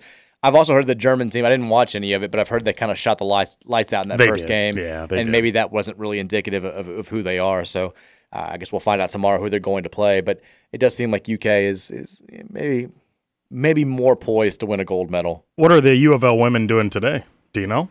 I don't know. They're not hanging out at Drake's house. No kidding. Isn't that sweet? I saw TJ Beisner's Instagram, and I was insane. If you're 18, 19 years old, like, well, how cool is that experience? I mean, if you're 38 years old. Yeah. For sure, yeah. I would think it would be, I mean, you just see, because when it comes to these just gigantic, billion-dollar mansions that celebrities have, the only time you really see them is like overhead shots, or every now and then you'll see like an Instagram of like an inside of a room. Like, I would want to know, like, I mean, I want to know the inner workings of like why you need this, what purpose this serves. Like the shots that TJ had of the team in the pool were very cool. But it was weird to me, like he had this gigantic open area which seemed to be just for cars, where you could have like all these garages and all these cars were just sitting out, and some of the cars just looked very normal. And I was like, is that TJ's car? Or I was like, I don't think Drake has like a 2008 Subaru or a 03 Camry, a little Ford Focus sitting over there. I don't think that's Drake's, but maybe it is. Maybe he just wants to roll incognito every now and then. But Drake was not there. He's on tour. So he wasn't there, but he gave John Calipari said he gave us the keys, and also like at the front of what Drake's, did he do? Put them under the mat? Texted John here. Well, they're under the front mat. At the front of Drake's house, he had it was like a church camp. He had this like big sign that said like "Welcome University of Kentucky Men's Basketball." It's almost like I don't know. It's a weird thing. You do hear that like celebrities who have home bases, even in cities where they grew up, they're there so infrequently. Like they're just. They're always doing something. They'll take a quick trip to an island. They just like when you have that level of money, I feel like Drake's never home enough for it to really feel like home. But I would like to talk to him about that. It's probably one of 12 homes. Yeah, but he's from Toronto, so I would assume that that's like the home base. But who knows? I was jealous, like following TJ on Instagram, like getting like the little inside tour. I was like, yeah, I'd like to be at Drake's house today. There's a house off of Elk Run golf course. Okay. That is, I mean, it's easily the biggest house that's on the golf course. It's just massive. But I've played a lot of golf at Elk Run. I have never seen these people at home. They've got like sheets over their couches and stuff. I've never seen the sheets off the couches. I've never seen any sort of movement at this house. No matter what time of the year it is, they're just never there. What a world to live in. It's crazy. So one of the nicest places I've ever been, my best friend, he married into a family that I guess his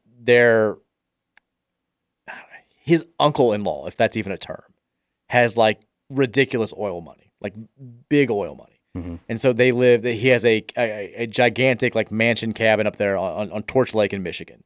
To put this in perspective, you talk about neighbors, like the neighbors, you can't even like see the neighbors, but he lived very close to Kid Rock, had a house in the same area, like around this little strip, and then the super liberal filmmaker Michael Moore, who I'm like not a big fan of. He just because I think he's, regardless of politics, just kind of a douche. But he had a gigantic house in that same little area. But so we stayed up there one time. In 2011, I drove up there. We all drove up there, and like we had he's like bring all the friends, like whatever. And so they had the uncle wasn't actually there, but he has a wine cellar where every year he apparently went to some guy who knows all about wine, wrote him a check for like I think $1.5 million, and was like stock this thing. What? So we've been drinking all day at this place, and Weber's his father-in-law, he's like, Mike, go down there, grab a new bottle of wine. And I was like, no. I was like, on the off chance that I like just fall and bump into something or pull something out and like all this wine tumbles down, I don't want to be responsible for a loss of like $3.5 million worth of wine. The risk far outweighs the reward for me here. You're going down. I don't care how drunk you are. Somebody besides. I was like, I'm not doing it. I was like, I'm afraid to touch anything in this place, period. I don't belong here. This is not my world. Every now and then, like you do find yourself just, as you get older, like you'll find yourself in a house or a situation where you just don't belong. Yeah. And I'm like, I just don't want to screw it up. I just, walking the red carpet at the White Men Can't Jump premiere behind Andy Bashir last month. I was like, we don't belong here. We shouldn't be doing this. I'm thinking more on the opposite side of the spectrum. You want to be there. Anytime I go to Trevor's house, I just don't belong. Well, that too. There are the opposite moments too. Where like, I don't belong here. I'm a little bit better than this. How did I get to this point in life? 502-414-40 is the Thornton's text line. We'll take some text from you guys in just a second. But the final thought on the global jam stuff that's going on right now. Emmanuel Okorafor, it's hard to find stats for the games that don't involve the teams from USA. Even on the official Global Jam website, they've got like the games. They've got no stats up. They've got no scores up. But Emmanuel Okorafor, he did start for the African team yesterday against the German team, and he had 4 points and 3 rebounds.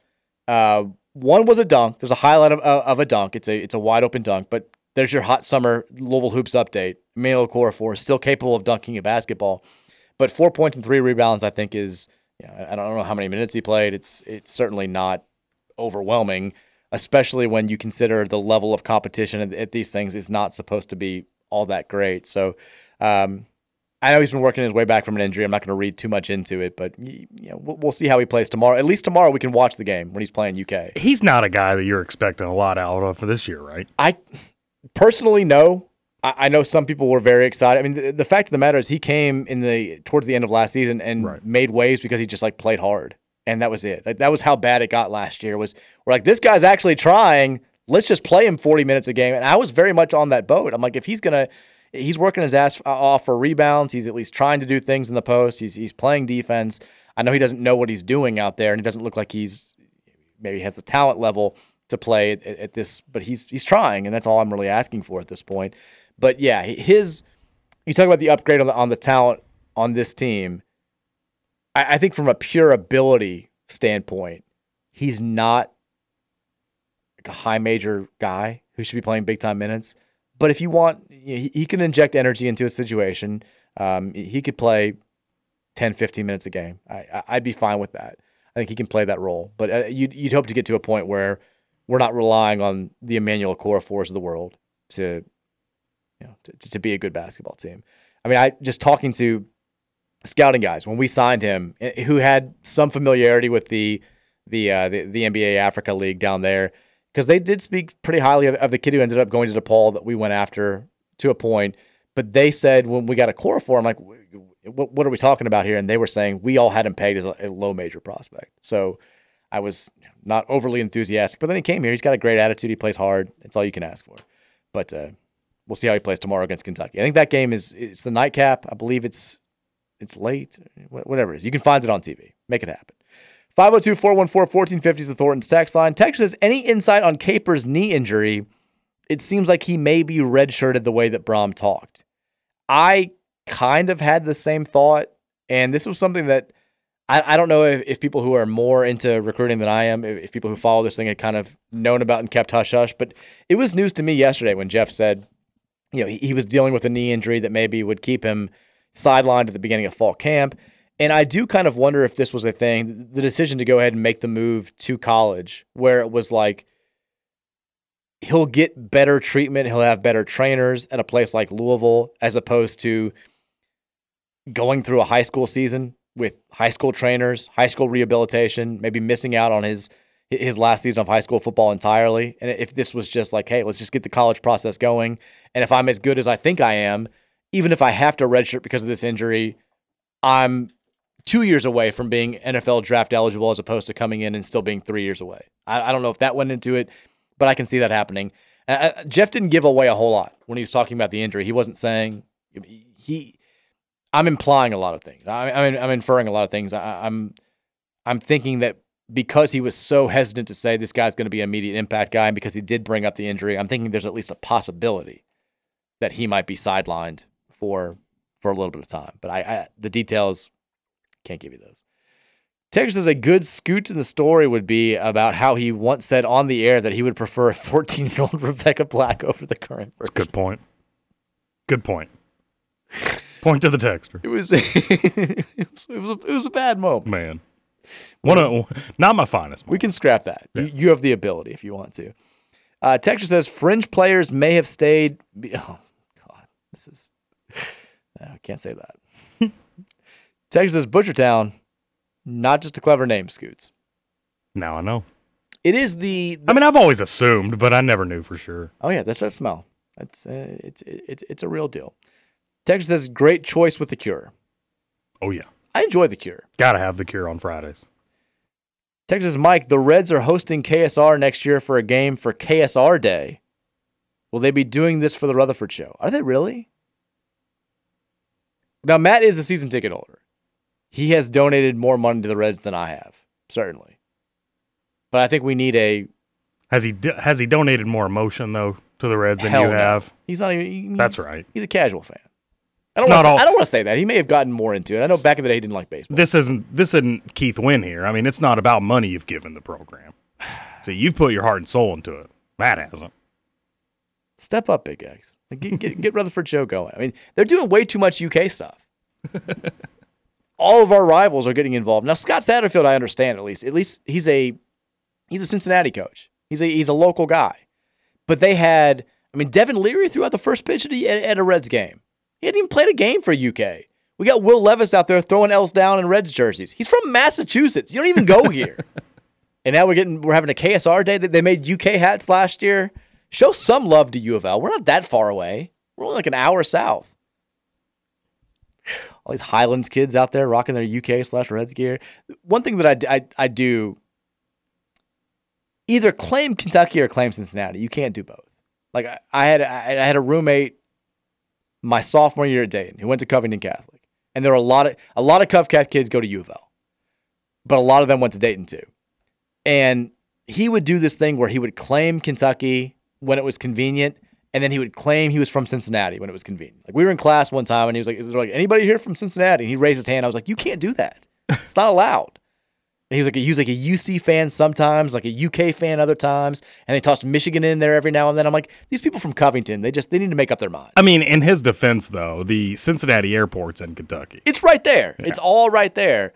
But it'd be like, if you're from Jeffersonville, and you're going to school at U of L, and one day you're claiming state of Indiana, let's go Hoosiers, let's go 6 basketball classes as opposed to 1, and then the next day you're like, yeah, I'm from Louisville.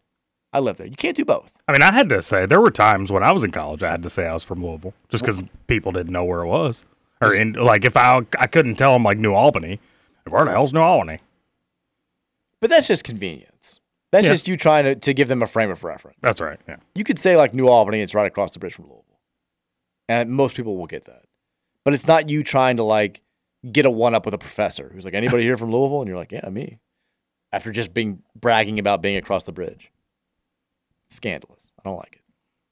Texas says, did I see Mikasa Robinson dressed as a coach on the bench with U of L? I sure hope so. She's the best. I don't know. I would love that, though. We're definitely going to miss Haley. We're absolutely missing Mikasa Robinson as well. She was fantastic as a player.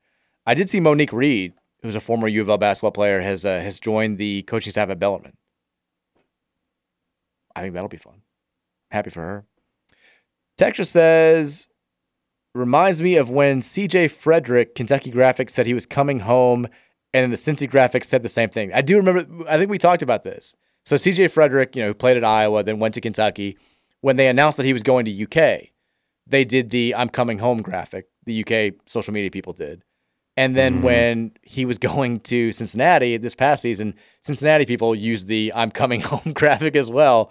It's all the same up there. It's overly incestuous in Northern Kentucky and Cincinnati. Show some love to Louisville, Cincinnati people. Texas, where's Trevor? He's been gone all week. Nobody knows. Did you just tune into the show? I don't ask where Trevor goes when he goes places. He said he's going with friends to Vegas. That's all I need to know. That's why I haven't heard from him. He did tell me he won $300 in video blackjack the other day. Well, that's good. It's pretty cool. How much did he lose, though? Good point. Probably more than 300. Texas, after the season of Louisville football, how many quarterbacks will transfer since we have 9 quarterbacks? You'll lose. Well, first of all, you're definitely losing 3 already because Jack Plummer's got no eligibility, Brock Doman's got no eligibility, and Evan Conley's got no eligibility. So that's why you've restocked the cupboard so much. It's not just about having depth for this season. It's about having competition for the starting job after this season. And I think that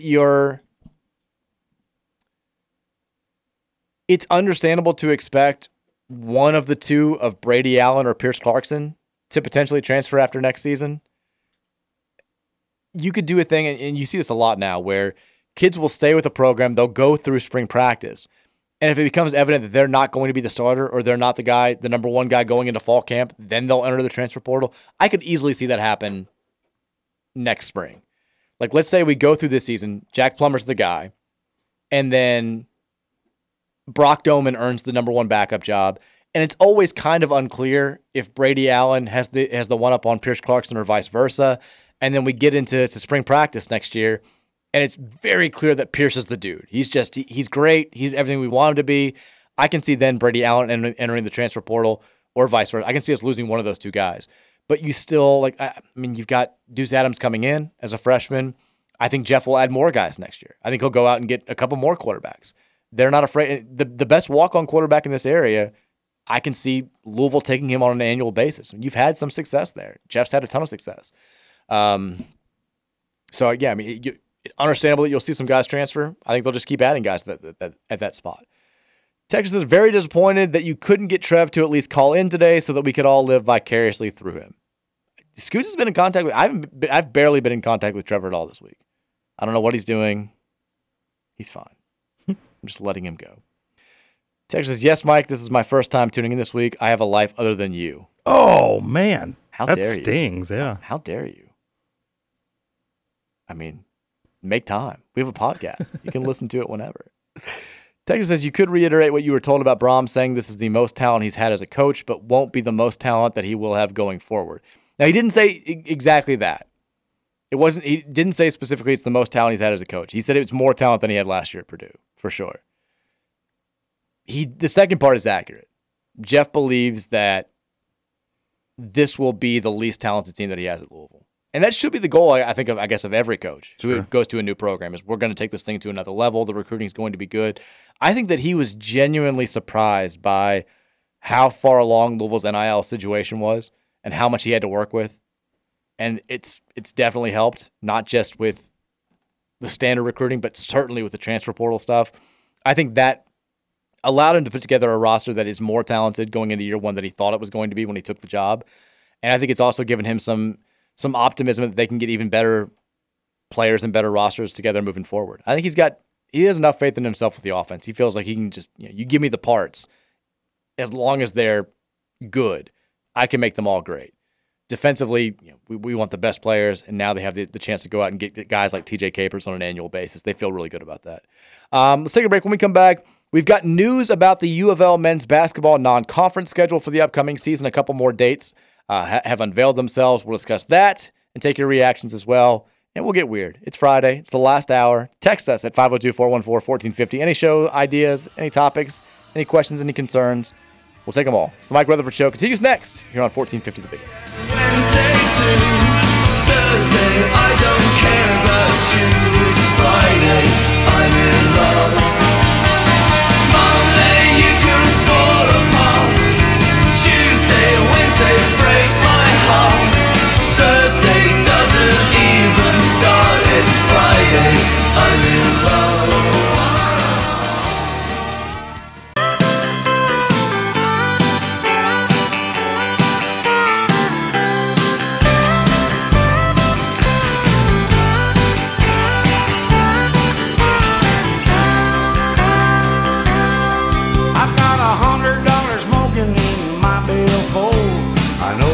Save it, but it's burning a hole right through my pocket and into my skin. Come Monday morning, I'll be broke again. It's Friday, I'm free again. I don't think I know this song. What? I don't think I do. What? The shock in your voice is just powerful. I'm flabbergasted. Is this Brooks and Dunn? No, it's George Jones. Oh, no, I don't know. Kings. I don't think I know this song. It's one of the best country songs of all time. I know you're going Friday theme. Admittedly, Mike, though, I only know it because one of the radio stations when we were growing up, either 98.9 or 997, every Friday, they would play this song. No. So it was kind of like you remember the Toast song being real big when we were kids? Yes. Yeah, Toast. It was kind of like that. You would just hear it on random radio shows. I completely forgot. French toast. That was always the best at the end. Just reminds me of the wild one, Mike Shannon. Yeah, I'm a real wild one. You can find his clip every now and then. I'll if I would get drunk back in the day, I would find the Mike Shannon YouTube clip and just play it. It would laugh my ass off. It would take me right back to like 1998. It was great. I'm so disappointed in you. I'm sorry. I never expected to feel this way today. I'm sorry. I'm starting off the 5 o'clock hour with disappointment. That's my fault. But it is Friday. It is 5 o'clock. The Reds are back. Weekends are back. It's hot as hell out there. Go inside, grab a drink, go somewhere nice, have a nice dinner. Whatever you want to do tonight, do it for you. Enjoy yourself. Happy Friday to you. 502-414-1450, the Thornton's text line. If you want to have your thoughts made before the end of the week, that's the place to get them in here. Let's start off this hour. I want to talk the U of L men's basketball non-conference schedule, and I'll give a tip of the cap to our buddy Matt McGavick over at Louisville Report, who did some digging to put this all in one place. There are still a number of empty spots out there, but it's starting to take shape a little bit. Now, we found out last week that Louisville's not going to be a part of the ACC SEC Challenge, which is embarrassing, but whatever. That was like 3 weeks ago. Designated survivor. We're fine. We assumed it for a long time, but now we know officially that there's one more spot to fill on the non-conference schedule. We do, as of right now, know who Louisville's season opener is going to be. So Louisville will play the very first night of the season is going to be Monday, November 6th this year. And opening night it's been a source of contention, I think, for college basketball fans for a while. I thought they finally got it right by moving the Champions Classic games to opening night. It was a nice little bang to start things off. Mm-hmm. And then they started doing it on like Election Tuesday. I was like, well, let's not do that. Let's just move it to Wednesday. Simple solution. And instead they course corrected again and just moved the Champions Classic to the second or third week of the season and had no good games on opening night last year, which sucked. I think it's going to be the case again this year. So Louisville will play Monday, November 6th, and they will play, drumroll please, UMBC. Nice, the Retrievers. The Giant Slayers from a few years ago, the first team to ever knock off a 1 seed in the first round of the NCAA tournament since the expansion started. Cards are going to play UMBC.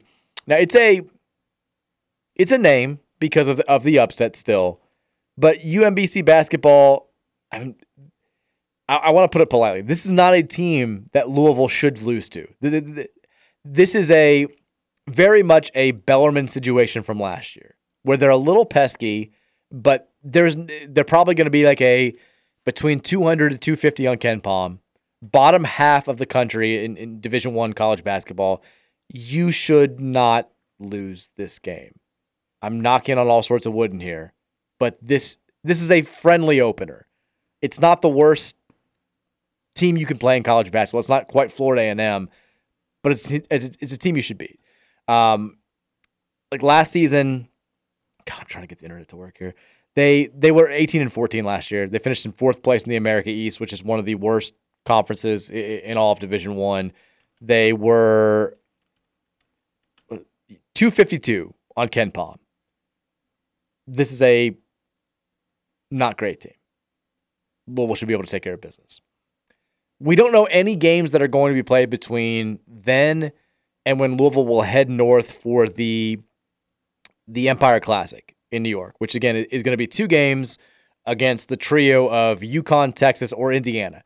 My hunch is that Louisville's going to play UConn in the first game. They'll try to kind of seed this thing unofficially 1 through 4. UConn on paper looks to be probably the team that's going to be the highest ranked out of this quartet. They're the reigning national champions. Basically ESPN wants them in that championship game on November 20th. So they're going to give them the easiest opponent in the first game, which you would assume is going to be us. That probably means Texas versus Indiana in the other game. Love that game. And then Louisville would play either Texas or Indiana the next night in the championship or the third place game there. So that either way, you're playing 2 very tough games. Louisville will come home. They'll play Bellarmine on November 28th. We found that out via Scott Davenport earlier this week, kind of spilling some tea, saying, I'm trying to play all these teams. Bill Self won't play me. Micah Shrewsbury won't play me. Why would they not? Nobody will play me. I don't understand that. They're scared of the offense. It's a tricky offense to prepare for. It's but doesn't that in the long run make you better, make your team better, make your guys see things a different way on the floor? I just think that's nothing but a benefit. It makes them pay more attention to detail. I think what the coaching staffs are afraid of is worst case scenario, that they lose. Well, if they lose, obviously, but it's also such a unique offense. Nobody else really plays the way that Bellarmine does. So it's not like if you prepare for Bellarmine, you may see a team like them later in the season. Like, but it makes you think about things a different way. It does, but you want the added benefit of if you're playing kind of a quirky, dangerous, low to mid-major team, you've also prepared for a certain style that you may see from a team in your conference or that you may see from another team that's on your non-conference schedule. Bellarmine doesn't really give you that. So I get why they would be like, you got to prepare extra time for them because they're so quirky, and then you don't really ever get to use that again. So I think that's their thinking. And also the bigger thing is they feel like Bellarmine could beat them, and they don't want to run that risk, which we saw firsthand with us last year. But that's not going to be the first game of the season. It'll be November 28th, and there will be a game between the Empire Classic and that Bellarmine game. On November 25th, Louisville's going to play New Mexico State.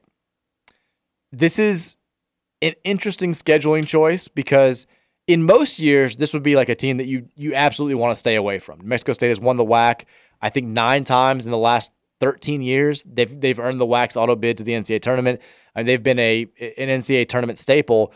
But they are coming off of, I mean, they may be the only team in Division I that had a more controversial season than we did, or a more talked about in a negative light season than we did.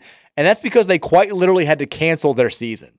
So they had the story, and we talked about it on the show, in December where a number of players on their team had gotten into a fight with students at the New Mexico State football game. Apparently, one of those students tried to set up the player on the New Mexico State basketball team, wanted to get him jumped when New Mexico State was getting ready to play the first of 2 games against New Mexico, lured him over to the New Mexico campus. He got out, realized it was a setup. He shot and killed one of the guys that was going to jump him, and then the New Mexico State staff got kind of caught trying to cover it up or trying to hide the kid and the murder weapon from police. It was an ugly thing. That's not even what caused them to cancel their season. They kept playing.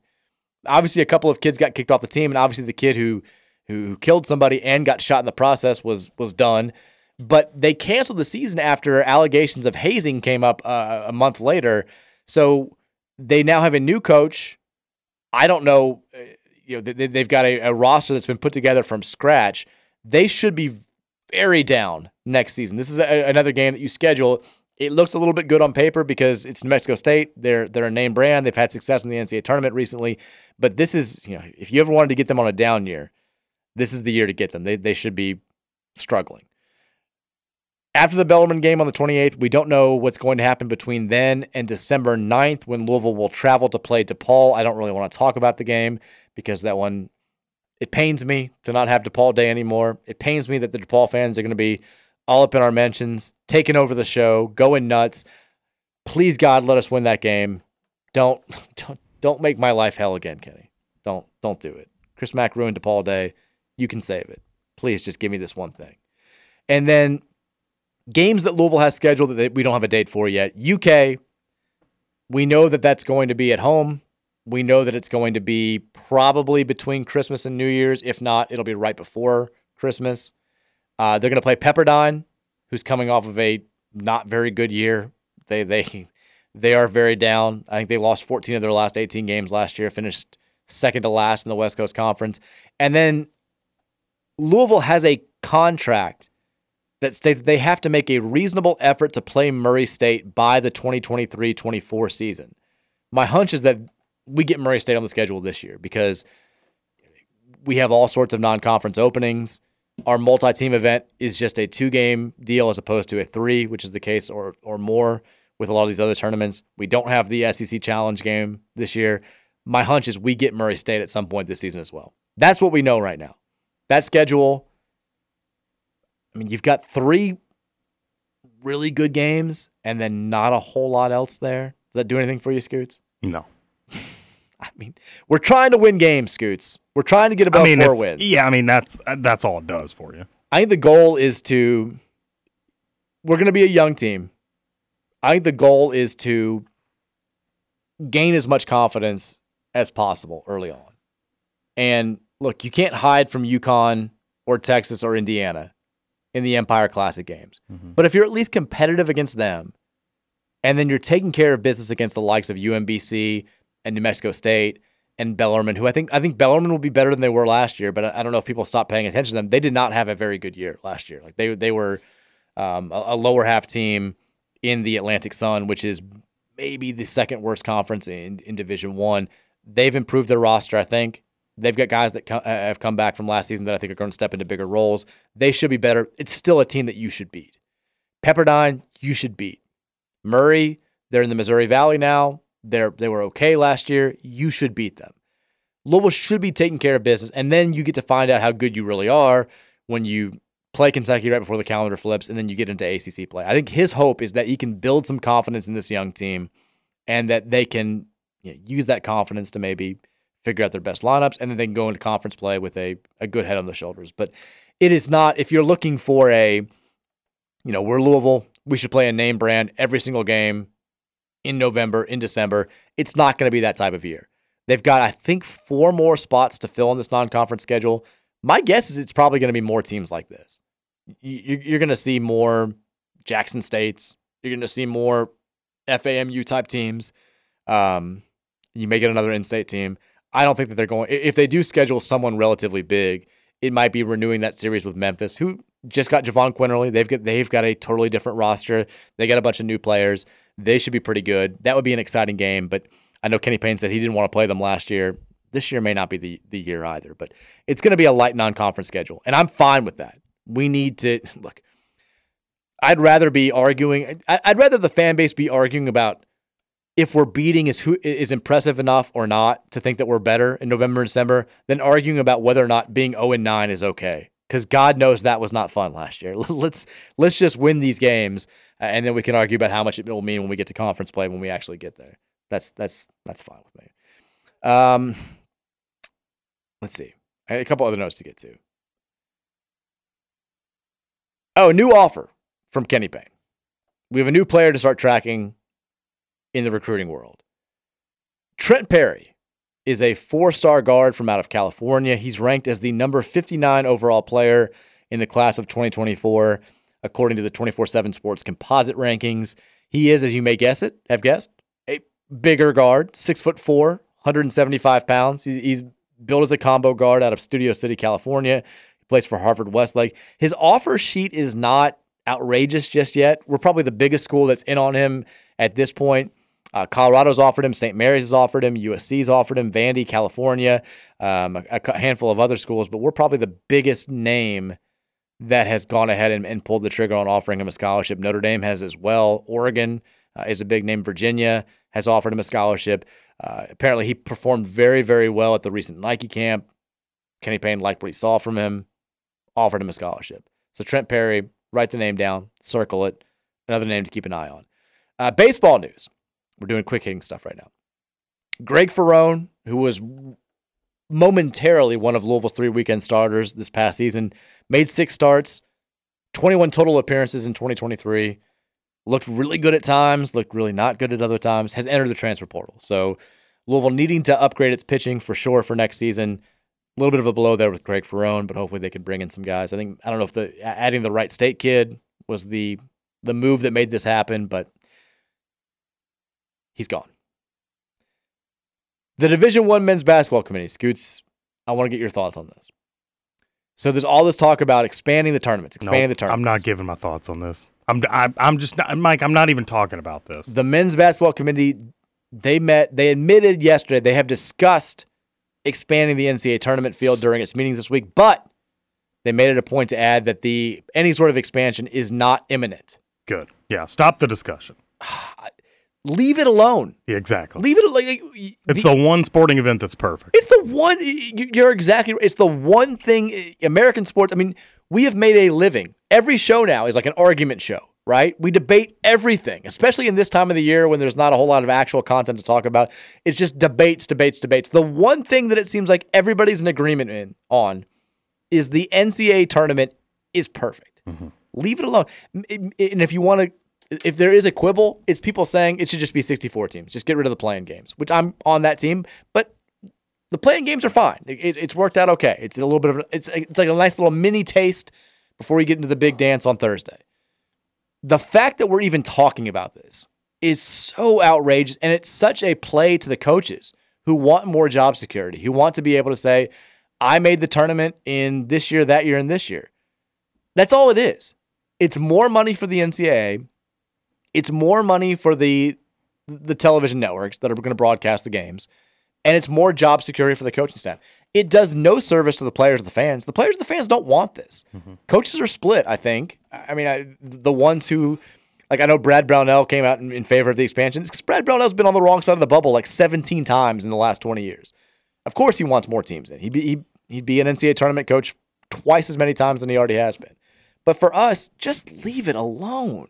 We don't need teams that went 6-12 in conference play from a major league in the NCAA tournament. We just don't. Mm-mm.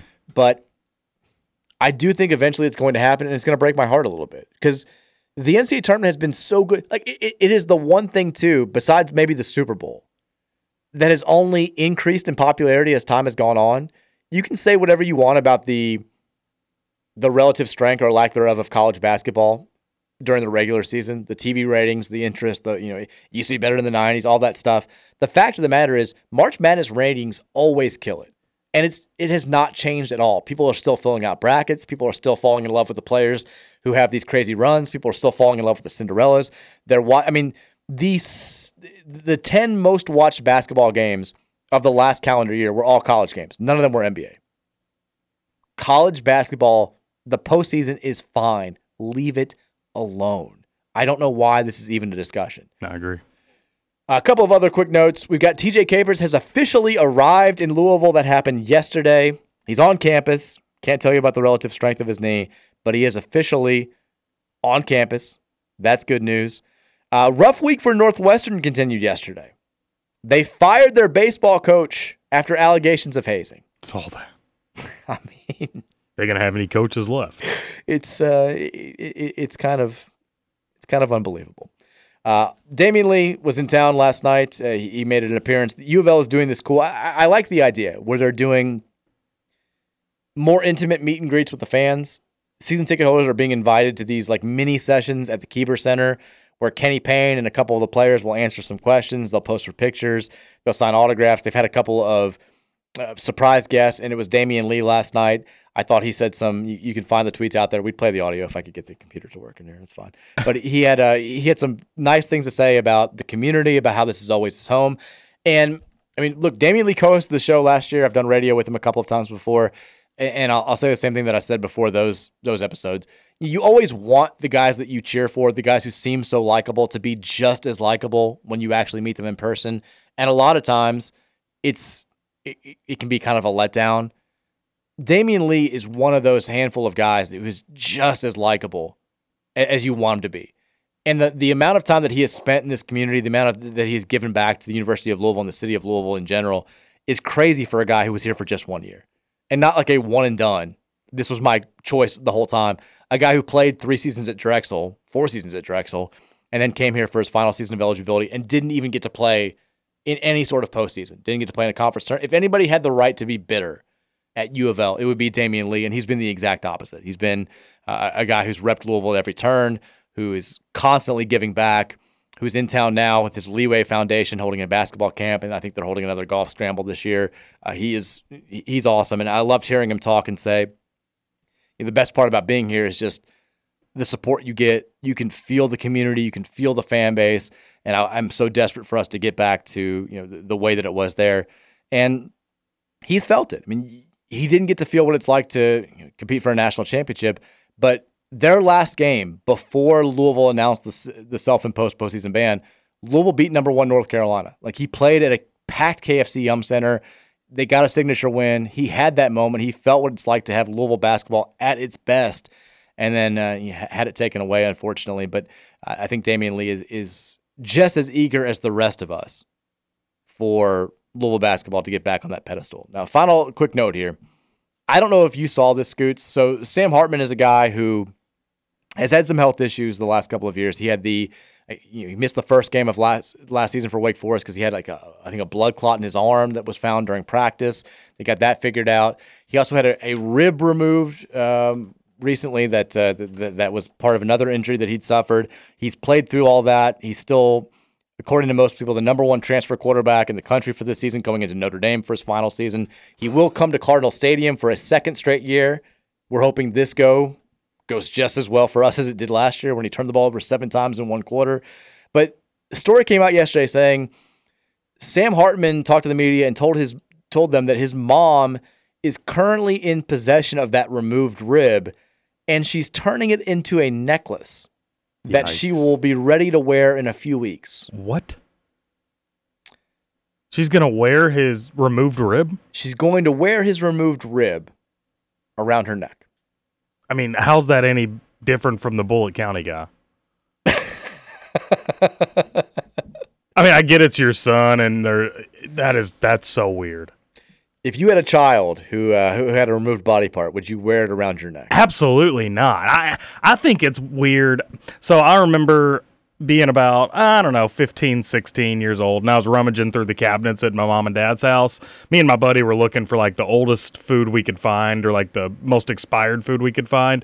Found my freaking teeth from when I was a kid. Oh, that is disgusting. Why would you hold on to that? Like, there is no part of me that when I have a child and they start losing their teeth, I'm going to keep those teeth. No shot. I feel like Mary will. That's so gross. Like, what's the end goal there? I feel like my mom kept my first tooth for a while in a scrapbook and then eventually got rid of it. Mary tried to keep like Penny's tooth when she lost it. See, mine wasn't in a scrapbook. It was literally just a Ziploc baggie sitting on top of one of the cabinets. That's the so gross. I guess you feel the need to document it in some way, but I also wouldn't, even if you are just like keeping it, I'm not turning it into jewelry that I'm going to display for everyone to see. And when I get asked questions about it, it's my kid's tooth. My kid's first, he had a fingertip removed, wearing it around my neck. It's just so gross. It's psycho behavior. I mentioned yesterday the QB1 show that he was on the last season, and I don't know if you ever actually see or talk to his mom that much, but you do get a sense that she was very much like a kind of like a rich helicopter mom. Like they basically follow who's the kid that was the quarterback at Florida whose brother was so huge on Nash Greer was the kid who was huge on Vine, right? Mm-hmm. And Will Greer was his brother. So their dad was their coach, like this award-winning coach, and he goes to this very wealthy, very small school in South Carolina, like the Low Country.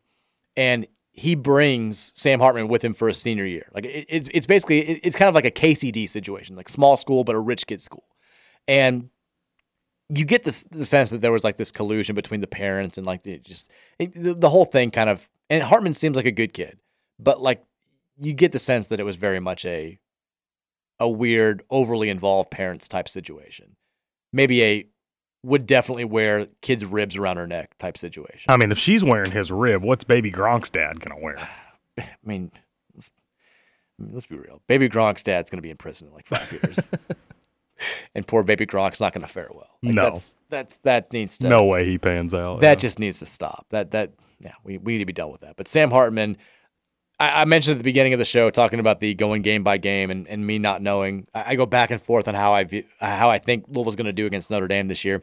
I'm thinking I'm leaning more towards upset. If this kid's going to have his mom's ribs around her neck, I feel like we're not losing to Sam Hartman. We can't lose to this guy. We whooped him last year. I feel like we're going to whip him again. All right, the text line. I'm going to try to go. I'm going to attach to a different internet. We'll go to the text line for the last half hour of the show.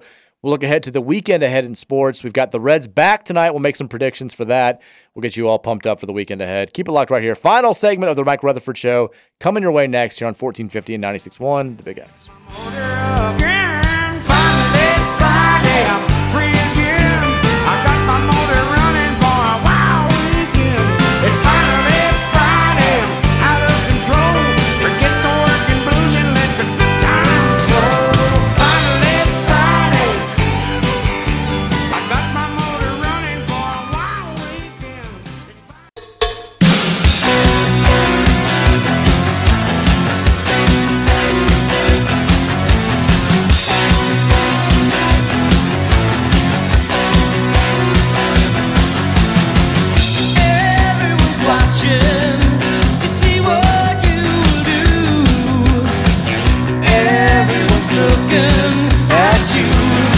Rhyming you and you. I know everyone's thinking the same thing. It's the Farley skit. It's all you can think of when you hear this song. Oh yeah, but it's so good. But I like the visual. I'm all about it. Let it play. Everybody's working for the weekend. Friday edition. Final segment of the week here on 1450 and 96.1. The Big X. We'll go to the text line in just a second, 502-414-1450. But a reminder, if you have an air conditioning problem, it's getting hot as hell. If the AC goes out, it's like 2 in the morning. You feel like you can't make it through the night. There's only one place to call. It's Air Serv of Louisville. They got you covered 24 hours a day, every day. Call them any hour at 502-785-8600. They'll come out to your home, your place of business, what have you, and fix your problem and get you back to being comfortable in your home. Airserv.com/Louisville is the website. It's spelled a little funky. AIRESERV.com/Louisville. Or again, you can call them directly any hour, any day at 502-785-8600. I'm seeing the quotes now. People have sent in the story about the Sam Hartman thing. So he had to have the rib removed as part of the blood clot deal. And so he asked the doctor, I guess, before the operation to remove the rib, said, after the surgery, can I keep the rib? His original idea was he wanted to make a necklace out of it like a shark's tooth. Very strange. The surgeons looked at each other. They tentatively agreed. His mom didn't think much of the request, thinking that he was joking, but said, I should have known afterwards that he was going to stick with it and that eventually I would get brought into this whole thing. The rib is now on his mom's fridge. It's well on its way to becoming a necklace, she said. We're a couple weeks out. I just want to make sure it stays in one piece until then. She then justified it by saying, it's to get rid of the flesh that was on the rib, having her sent it away. He means the world to me. So if he wants me to clean the flesh off of his ribs, then that's what I'm going to do. So gross. Lisa Hartman, it should be noted, according to the story in The Athletic, is not grossed out by any of this. It helps that she's a nurse who grew up hunting and fishing with her father. I didn't know what I would say to somebody, she said. I figured people would think I was so weird, but my husband said, no, some people think that's really cool. And I thought, no, the majority of people will be like, you what? But that's what moms do. They want to make their kids happy. It would not make me happy to have my mom wearing my rib around her neck. It would make me unhappy. I would go out of my way to make sure she couldn't do that. It would just embarrass me. It's a weird thing. We're going to beat Notre Dame, and we're going to rip his mom's rib necklace. What if she just threw the necklace out in the field after he throws a 7th interception? Yikes. She's done. You want this rib? You better start playing better. 502-414-1450. We'll take some texts here, as many as we can get to before the end of the show. We got about 20 minutes left, so we can get there. Texter says, nothing like eating a fried bologna sandwich with sauteed onions outside of Big Al's when you can smell Butchertown, although I guess bologna could also be coming from that Tyson plant. It's a potent smell. I've never eaten a fried bologna's gross. I don't like it. You ain't had Big Bill's up at Old Capitol Golf Club. I clearly haven't had Big Al's either. Big Bill's is where it's at. That's the best sandwich you can get. Do you have to be a big to do bologna fried bologna? I feel like most guys who do are big. We're just cleverly named. Texas says the Thunder Down Under show in Vegas had a huge increase in tips this week. I don't want to know what that is. I can guess, but I'm assuming that's a reference to Trevor paying for stuff he shouldn't be paying for. Texter says, I don't want to hear the details of the life of the texter who would like to live vicariously through Trevor during his Vegas trip. I'm with you. Texter says, I can't wait for Louisville to lose and people to say, well, UMBC is a giant slayer known for upsets. Yeah, story writes itself. It was... I knew it was going to happen if we lost the game to Bellarmine last year. It still frustrated me to see it happen. Like, you always do the thing, and this is not just, it's not just a Louisville specific thing, but if you're a fan of a major college basketball team that loses really early on in the season, and maybe you don't follow the sport all that closely, you do the thing where it's like, they're actually pretty good. Like, you may not have heard of them, but they're going to win their conference. They're going to go to the NCAA tournament. They're going to shock somebody. And I knew that everyone was going to do it with Bellarmine last year because they just won their conference tournament the year before. And I was like, I love you guys. But this Bellarmine team, and I love Scotty, I love Doug, I love Bo, I love the whole staff, I love everything about Bell. I graduated from there. Like, they're not going to finish in the top half of the ASUN. Like that was my whole thing. Like, this is not the Bellarmine that you've gotten used to seeing the last couple of years. It's not a team that you should lose to. And sure enough, Bellarmine went on to have a not great by their standard season. They were young. They had some new guys. They lost their best player, Dylan Penn, to Vermont. And then it just like kept happening. People were like, that App State team, pretty damn good. I'm like, no, they're not. Like, we're losing to terrible teams. These teams are awful. And if we do lose to UMBC last season and somebody tries to pull up they beat Virginia 6 years ago, I won't be able to deal with it. I can't take the the covering for November disaster for a second straight year. It can't happen again. Texture says, I think the reason ESPN pushed the Champions Classic back a week is because all 4 coaches whined about having to play a tough game as the first game instead of beating a low mid-major by 1,000,000 points. Were they whining about that? Not that I remember. I feel like out of that quartet, I feel like Izzo's the only one who doesn't, because Izzo secretly likes losing games in November and December. Like if you go back and look at they always start slow. They're the team that always is ranked top 15 preseason. They'll take a couple of losses. They'll fall to the back end of the top 25 or out of the top 25 entirely, and he doesn't care about it because he's done this a million times. They're playing their best basketball in March. I can see Cal whining about it a ton because if they lose any game, he gets crucified for it. I can definitely see Bill Self complaining about it. I don't know why you wouldn't want that game first.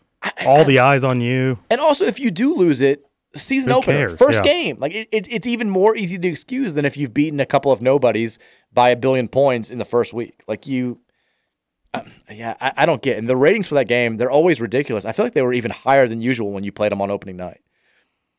Texas says, I'll start my bid for Mike to play golf with us at $5. Your move, Big X. We'll be the ones playing Joker and the Thief on repeat and winning your whole scramble, and DX chopping all you losers home as you leave the course. I like that guy's confidence. I kind of want to play for that team now. I'm not bidding. I'll leave the bidding up to TJ Nick if they want to bid, but I'm not bidding. Is Nick good at golf? He's gotten better. Well, I don't like that. I don't like the way you said that. He's one of those players that he's going to give you 5, 6, maybe 7 shots throughout a scramble, and they're all going to be surprises like, whoa, Roush, nice. Okay.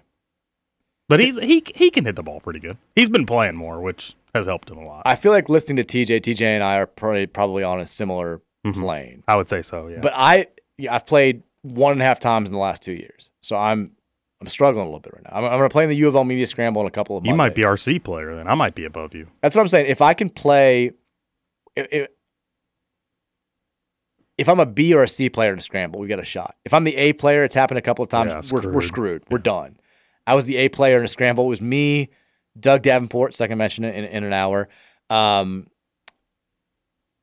Who's the James Comer, who now is on Fox News all the time. He was the agriculture secretary at the time.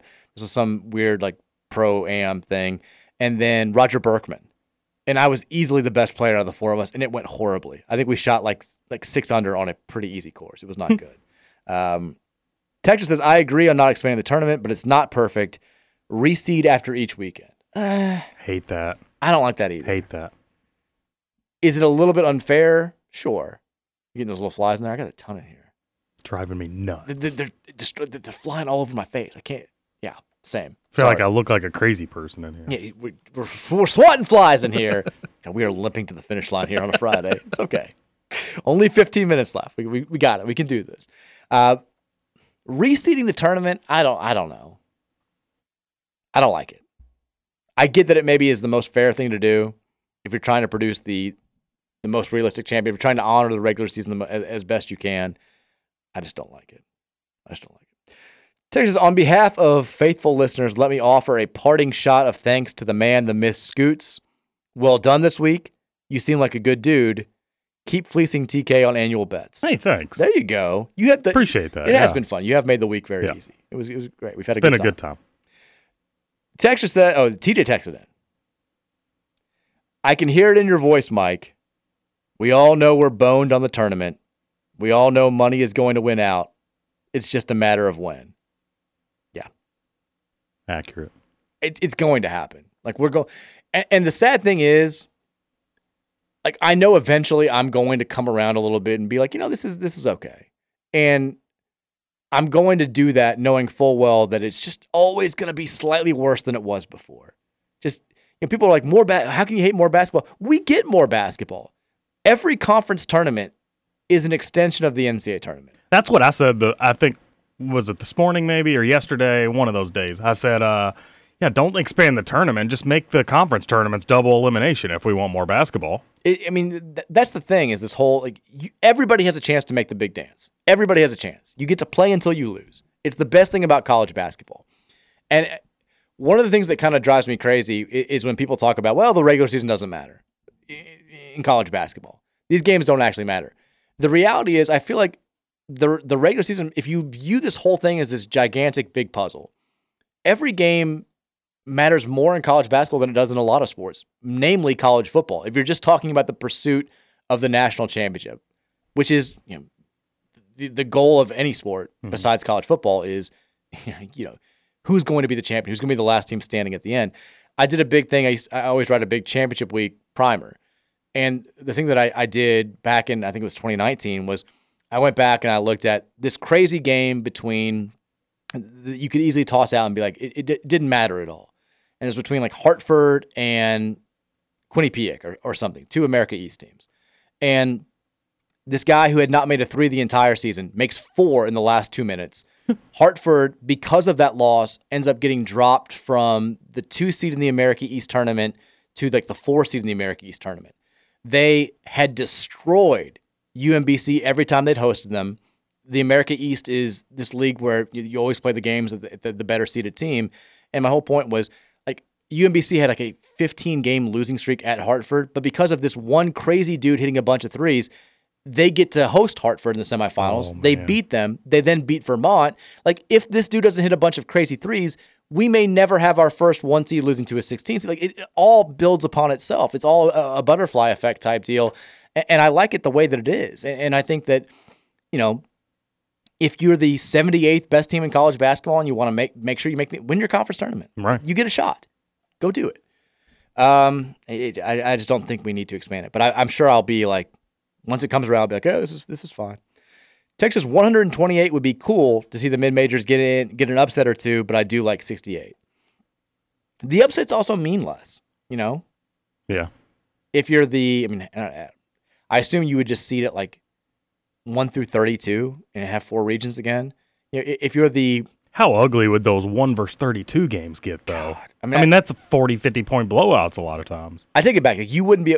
Well, I think the initial expansion is going to probably be to like 92 teams, 96, whatever that number is. So we'll have buys again, which I think is also stupid. But if we do eventually expand to like 128, like imagine the excitement for a 24 seed upsetting a 7 seed or whatever that would be. I don't know if that math is right. Is not the same as a 15 beating a 2 or a 14 beating a 3. It's just not. It seems silly. Text says, is Sam Hartman's mom named Eve by chance? Oh, I get it. Biblical reference. That's fine. I enjoyed it. Text says, does Trevor go to the bunny ranch so he can surpass his mom as the person in his home who has had sex more recently? But it wouldn't be. It wouldn't be in his home. It wouldn't be at his home. That's the whole thing. He's got to bring one of them home. That's the whole thing, is the Chateau de Kelsey or Kelsey Manor. His mom has gotten lucky there more recently than he has. Chateau de, what's his mom's name? Nancy. Yeah, Chateau de Nancy. Right. It's not Kelsey Manor anymore. It's Nancy Manor. I did like, and I'll say this just because Trevor also said it on air. There was one texter initially, and then a bunch of people followed who would just constantly make Trevor's mom jokes. Who were just like, that's what I was doing to Trevor's mom last night. And Trevor eventually told his mom about this, and her response was, "Tell that guy to bring it." Yeah, I remember that. Yeah, I was listening. I was like, Trevor, good Lord, your mom's cooler than you are. It's incredible. Text says, there's a whole cottage industry about making jewelry out of your child's baby teeth. Check out Etsy. Oh, my gosh. I feel like at one point I somehow heard about this, or that it was something like that, where it was just, I don't. Maybe I should have held on to that baggie. I could have sold it for a necklace. I love my kids more than I love anything. I'm not wearing any part of them around my neck or my finger or any other body. No, it's just not happening. Texas Mike, your co-host can't possibly be originally from New Albany because he just called it New Albany. I am not from New Albany. I'm actually from Palmyra. Palmyra? But if you can't, when I was up in Bloomington, I couldn't tell people Palmyra because nobody ever heard of Palmyra. So then my natural thing would be New Albany would be next. If they didn't know where New Albany was, just north of Louisville. I thought everybody in Indiana knew like everything about Indiana. I thought they it's not true. I thought they knew all the high schools and all. Palmyra, where I grew up, Mike, has 661 people in the latest census. Okay. So there's not a lot of. It's one of those towns. A lot of people probably know of it because they've drove through it, but still, there's a lot of people that have never heard of that town. Now, do you have a stoplight? We do not. We have a four-way stop. Okay.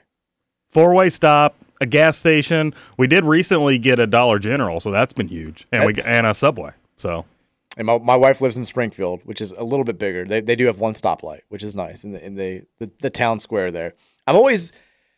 My first experience with a small town, like going there and existing there, and I just always grew up here, which is not the biggest place in the world, but it still is.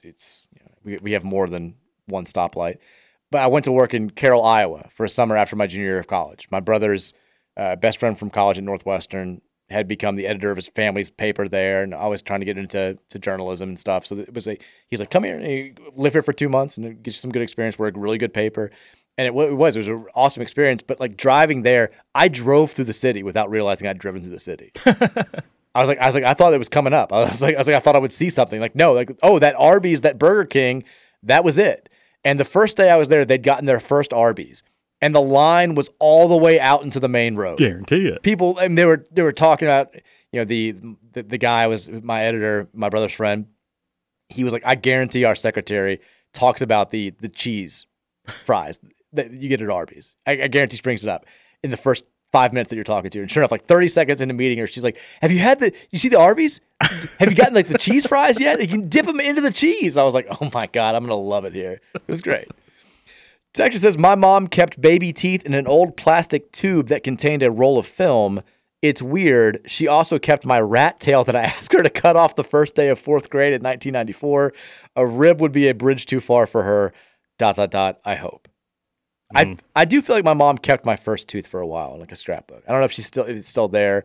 And I do feel like I remember the old plastic tubes that they're talking about with the film. I feel like, oh yeah, I can see my mom doing that, but she never would have let me have a rat tail to begin with. But she also would not have kept it if I'd cut it off. And I don't think she would ever wear a rib of mine around her neck. Texas Mike, you can pick a sport for either one of your kids to go professional in. After a 4-year career at the University of Louisville, they have an average 10-year career in a professional sport. What sport would it be for each kid? This is fun. I mean, I would love basketball for John. I just grew up. I mean, basketball is my first love, and it broke my heart that out of all the sports I played growing up, the major ones, it was the one that I was the worst at. I think. Like I was a really good shooter, but I couldn't do anything else. That was me too. So I played on a team like my whole grade school growing up. Like my buddy Chris ended up becoming all-state at Trinity, walked on, played at NC State. So he was very good. And we had a couple of other kids that played in high school that were really good. And like I thought I was good because like I would stand at the 3-point line. They would beat their man. My guy would come off to help, and I would get to shoot open threes, not realizing that you have to do more than that if you're going to be a short white kid trying to play basketball. So yeah, basketball was and it was my dad's. My dad played in college too, so I wanted to be good like him, but baseball and football I was better at. So basketball, I would love for John to be a star basketball player. That would be great. 10-year NBA career would be fun. Plus, I'd be taken care of for life. That'd be awesome. Virginia, I don't think Virginia's going to be very big into sports. She's very much. Then there's only one appropriate answer. What's that? Golf. Oh, golf. Something you all could do together. Golf would be great. I would like to follow her. Like, I've always liked soccer. Like I loved going to my friends' soccer games in high school. Like I'd love for her to get into soccer. We tried the little soccer shots this year, and she was not into it at all. I think she's going to be more drama, theater, singing. But if I could pick for her, I'd probably say soccer. I'd like to get involved. Texas says, when Adam and Eve meet Oedipus, Sam Hartman story. That's a good talk. What's Oedipus? Oedipus is the old story, the old play of the guy who realizes eventually that he's having sex with his mother. Whoa. That's what when you have like an Oedipal thing, it's like an attraction to your mom. He rips his own eyes out. Whoa. Yeah. It's dark. It's not a happy ending, Scoots. Texas, a couple of years ago, NC Central basketball had a reality show on the season on ESPN Plus. I felt bad for them to have to play a million road games during the COVID season. I watched that because I love the coach, whose name just completely escaped. Aren't they an HBCU? They are. Leonard. Oh God, what's the coach's name? I follow him on Twitter. I love him. But they've dominated the MEAC for a long time. LaVelle Moton.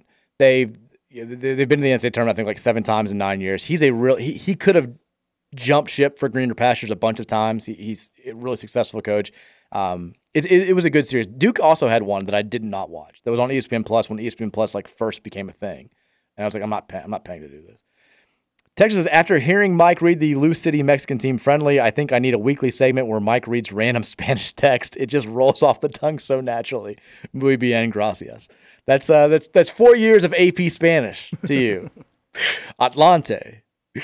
Texas says, I guess I can send you memes, but on October 7th, we are snatching the rib chain from Hartman's mom like D.I. did from Lauren in ATL. I know exactly what you're talking about. Or you could do the Friday, taking it back from Debo. My mama gave me that. That's right. Texas says, do the right thing and make the tournament 69 teams.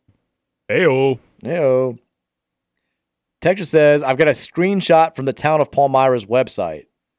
And it says, just a reminder, no wipes in the pipes. It's a picture of a toilet. That can't be our Palmyra. Are you sure? There's no way. It's townofpalmyra.com. There is no way they have a website. I bet they do. I've got to look this up. There's no way. Townofpalmyra.com is the name of the website.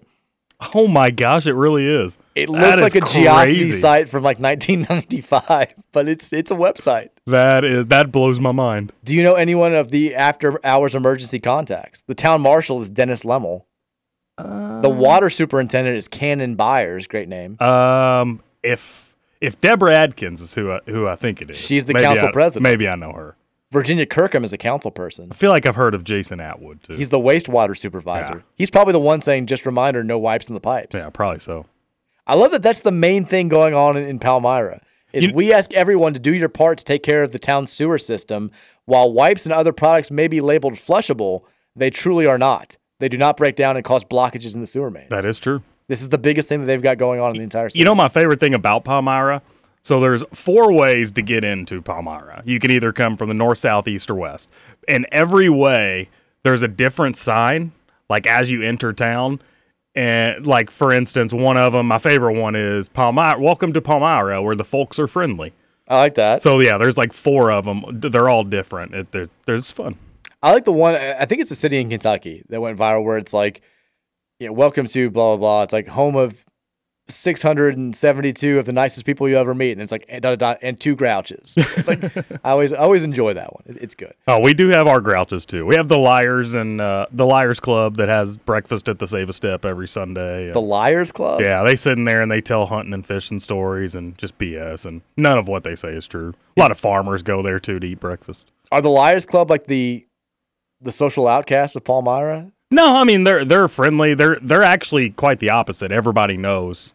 If you're in the Liars Club, everybody knows you, and you know everybody. It's like the Palmyra gang. Yeah, they have basically. Gangs in Palmyra? Yeah, they're the 85-year-old gang.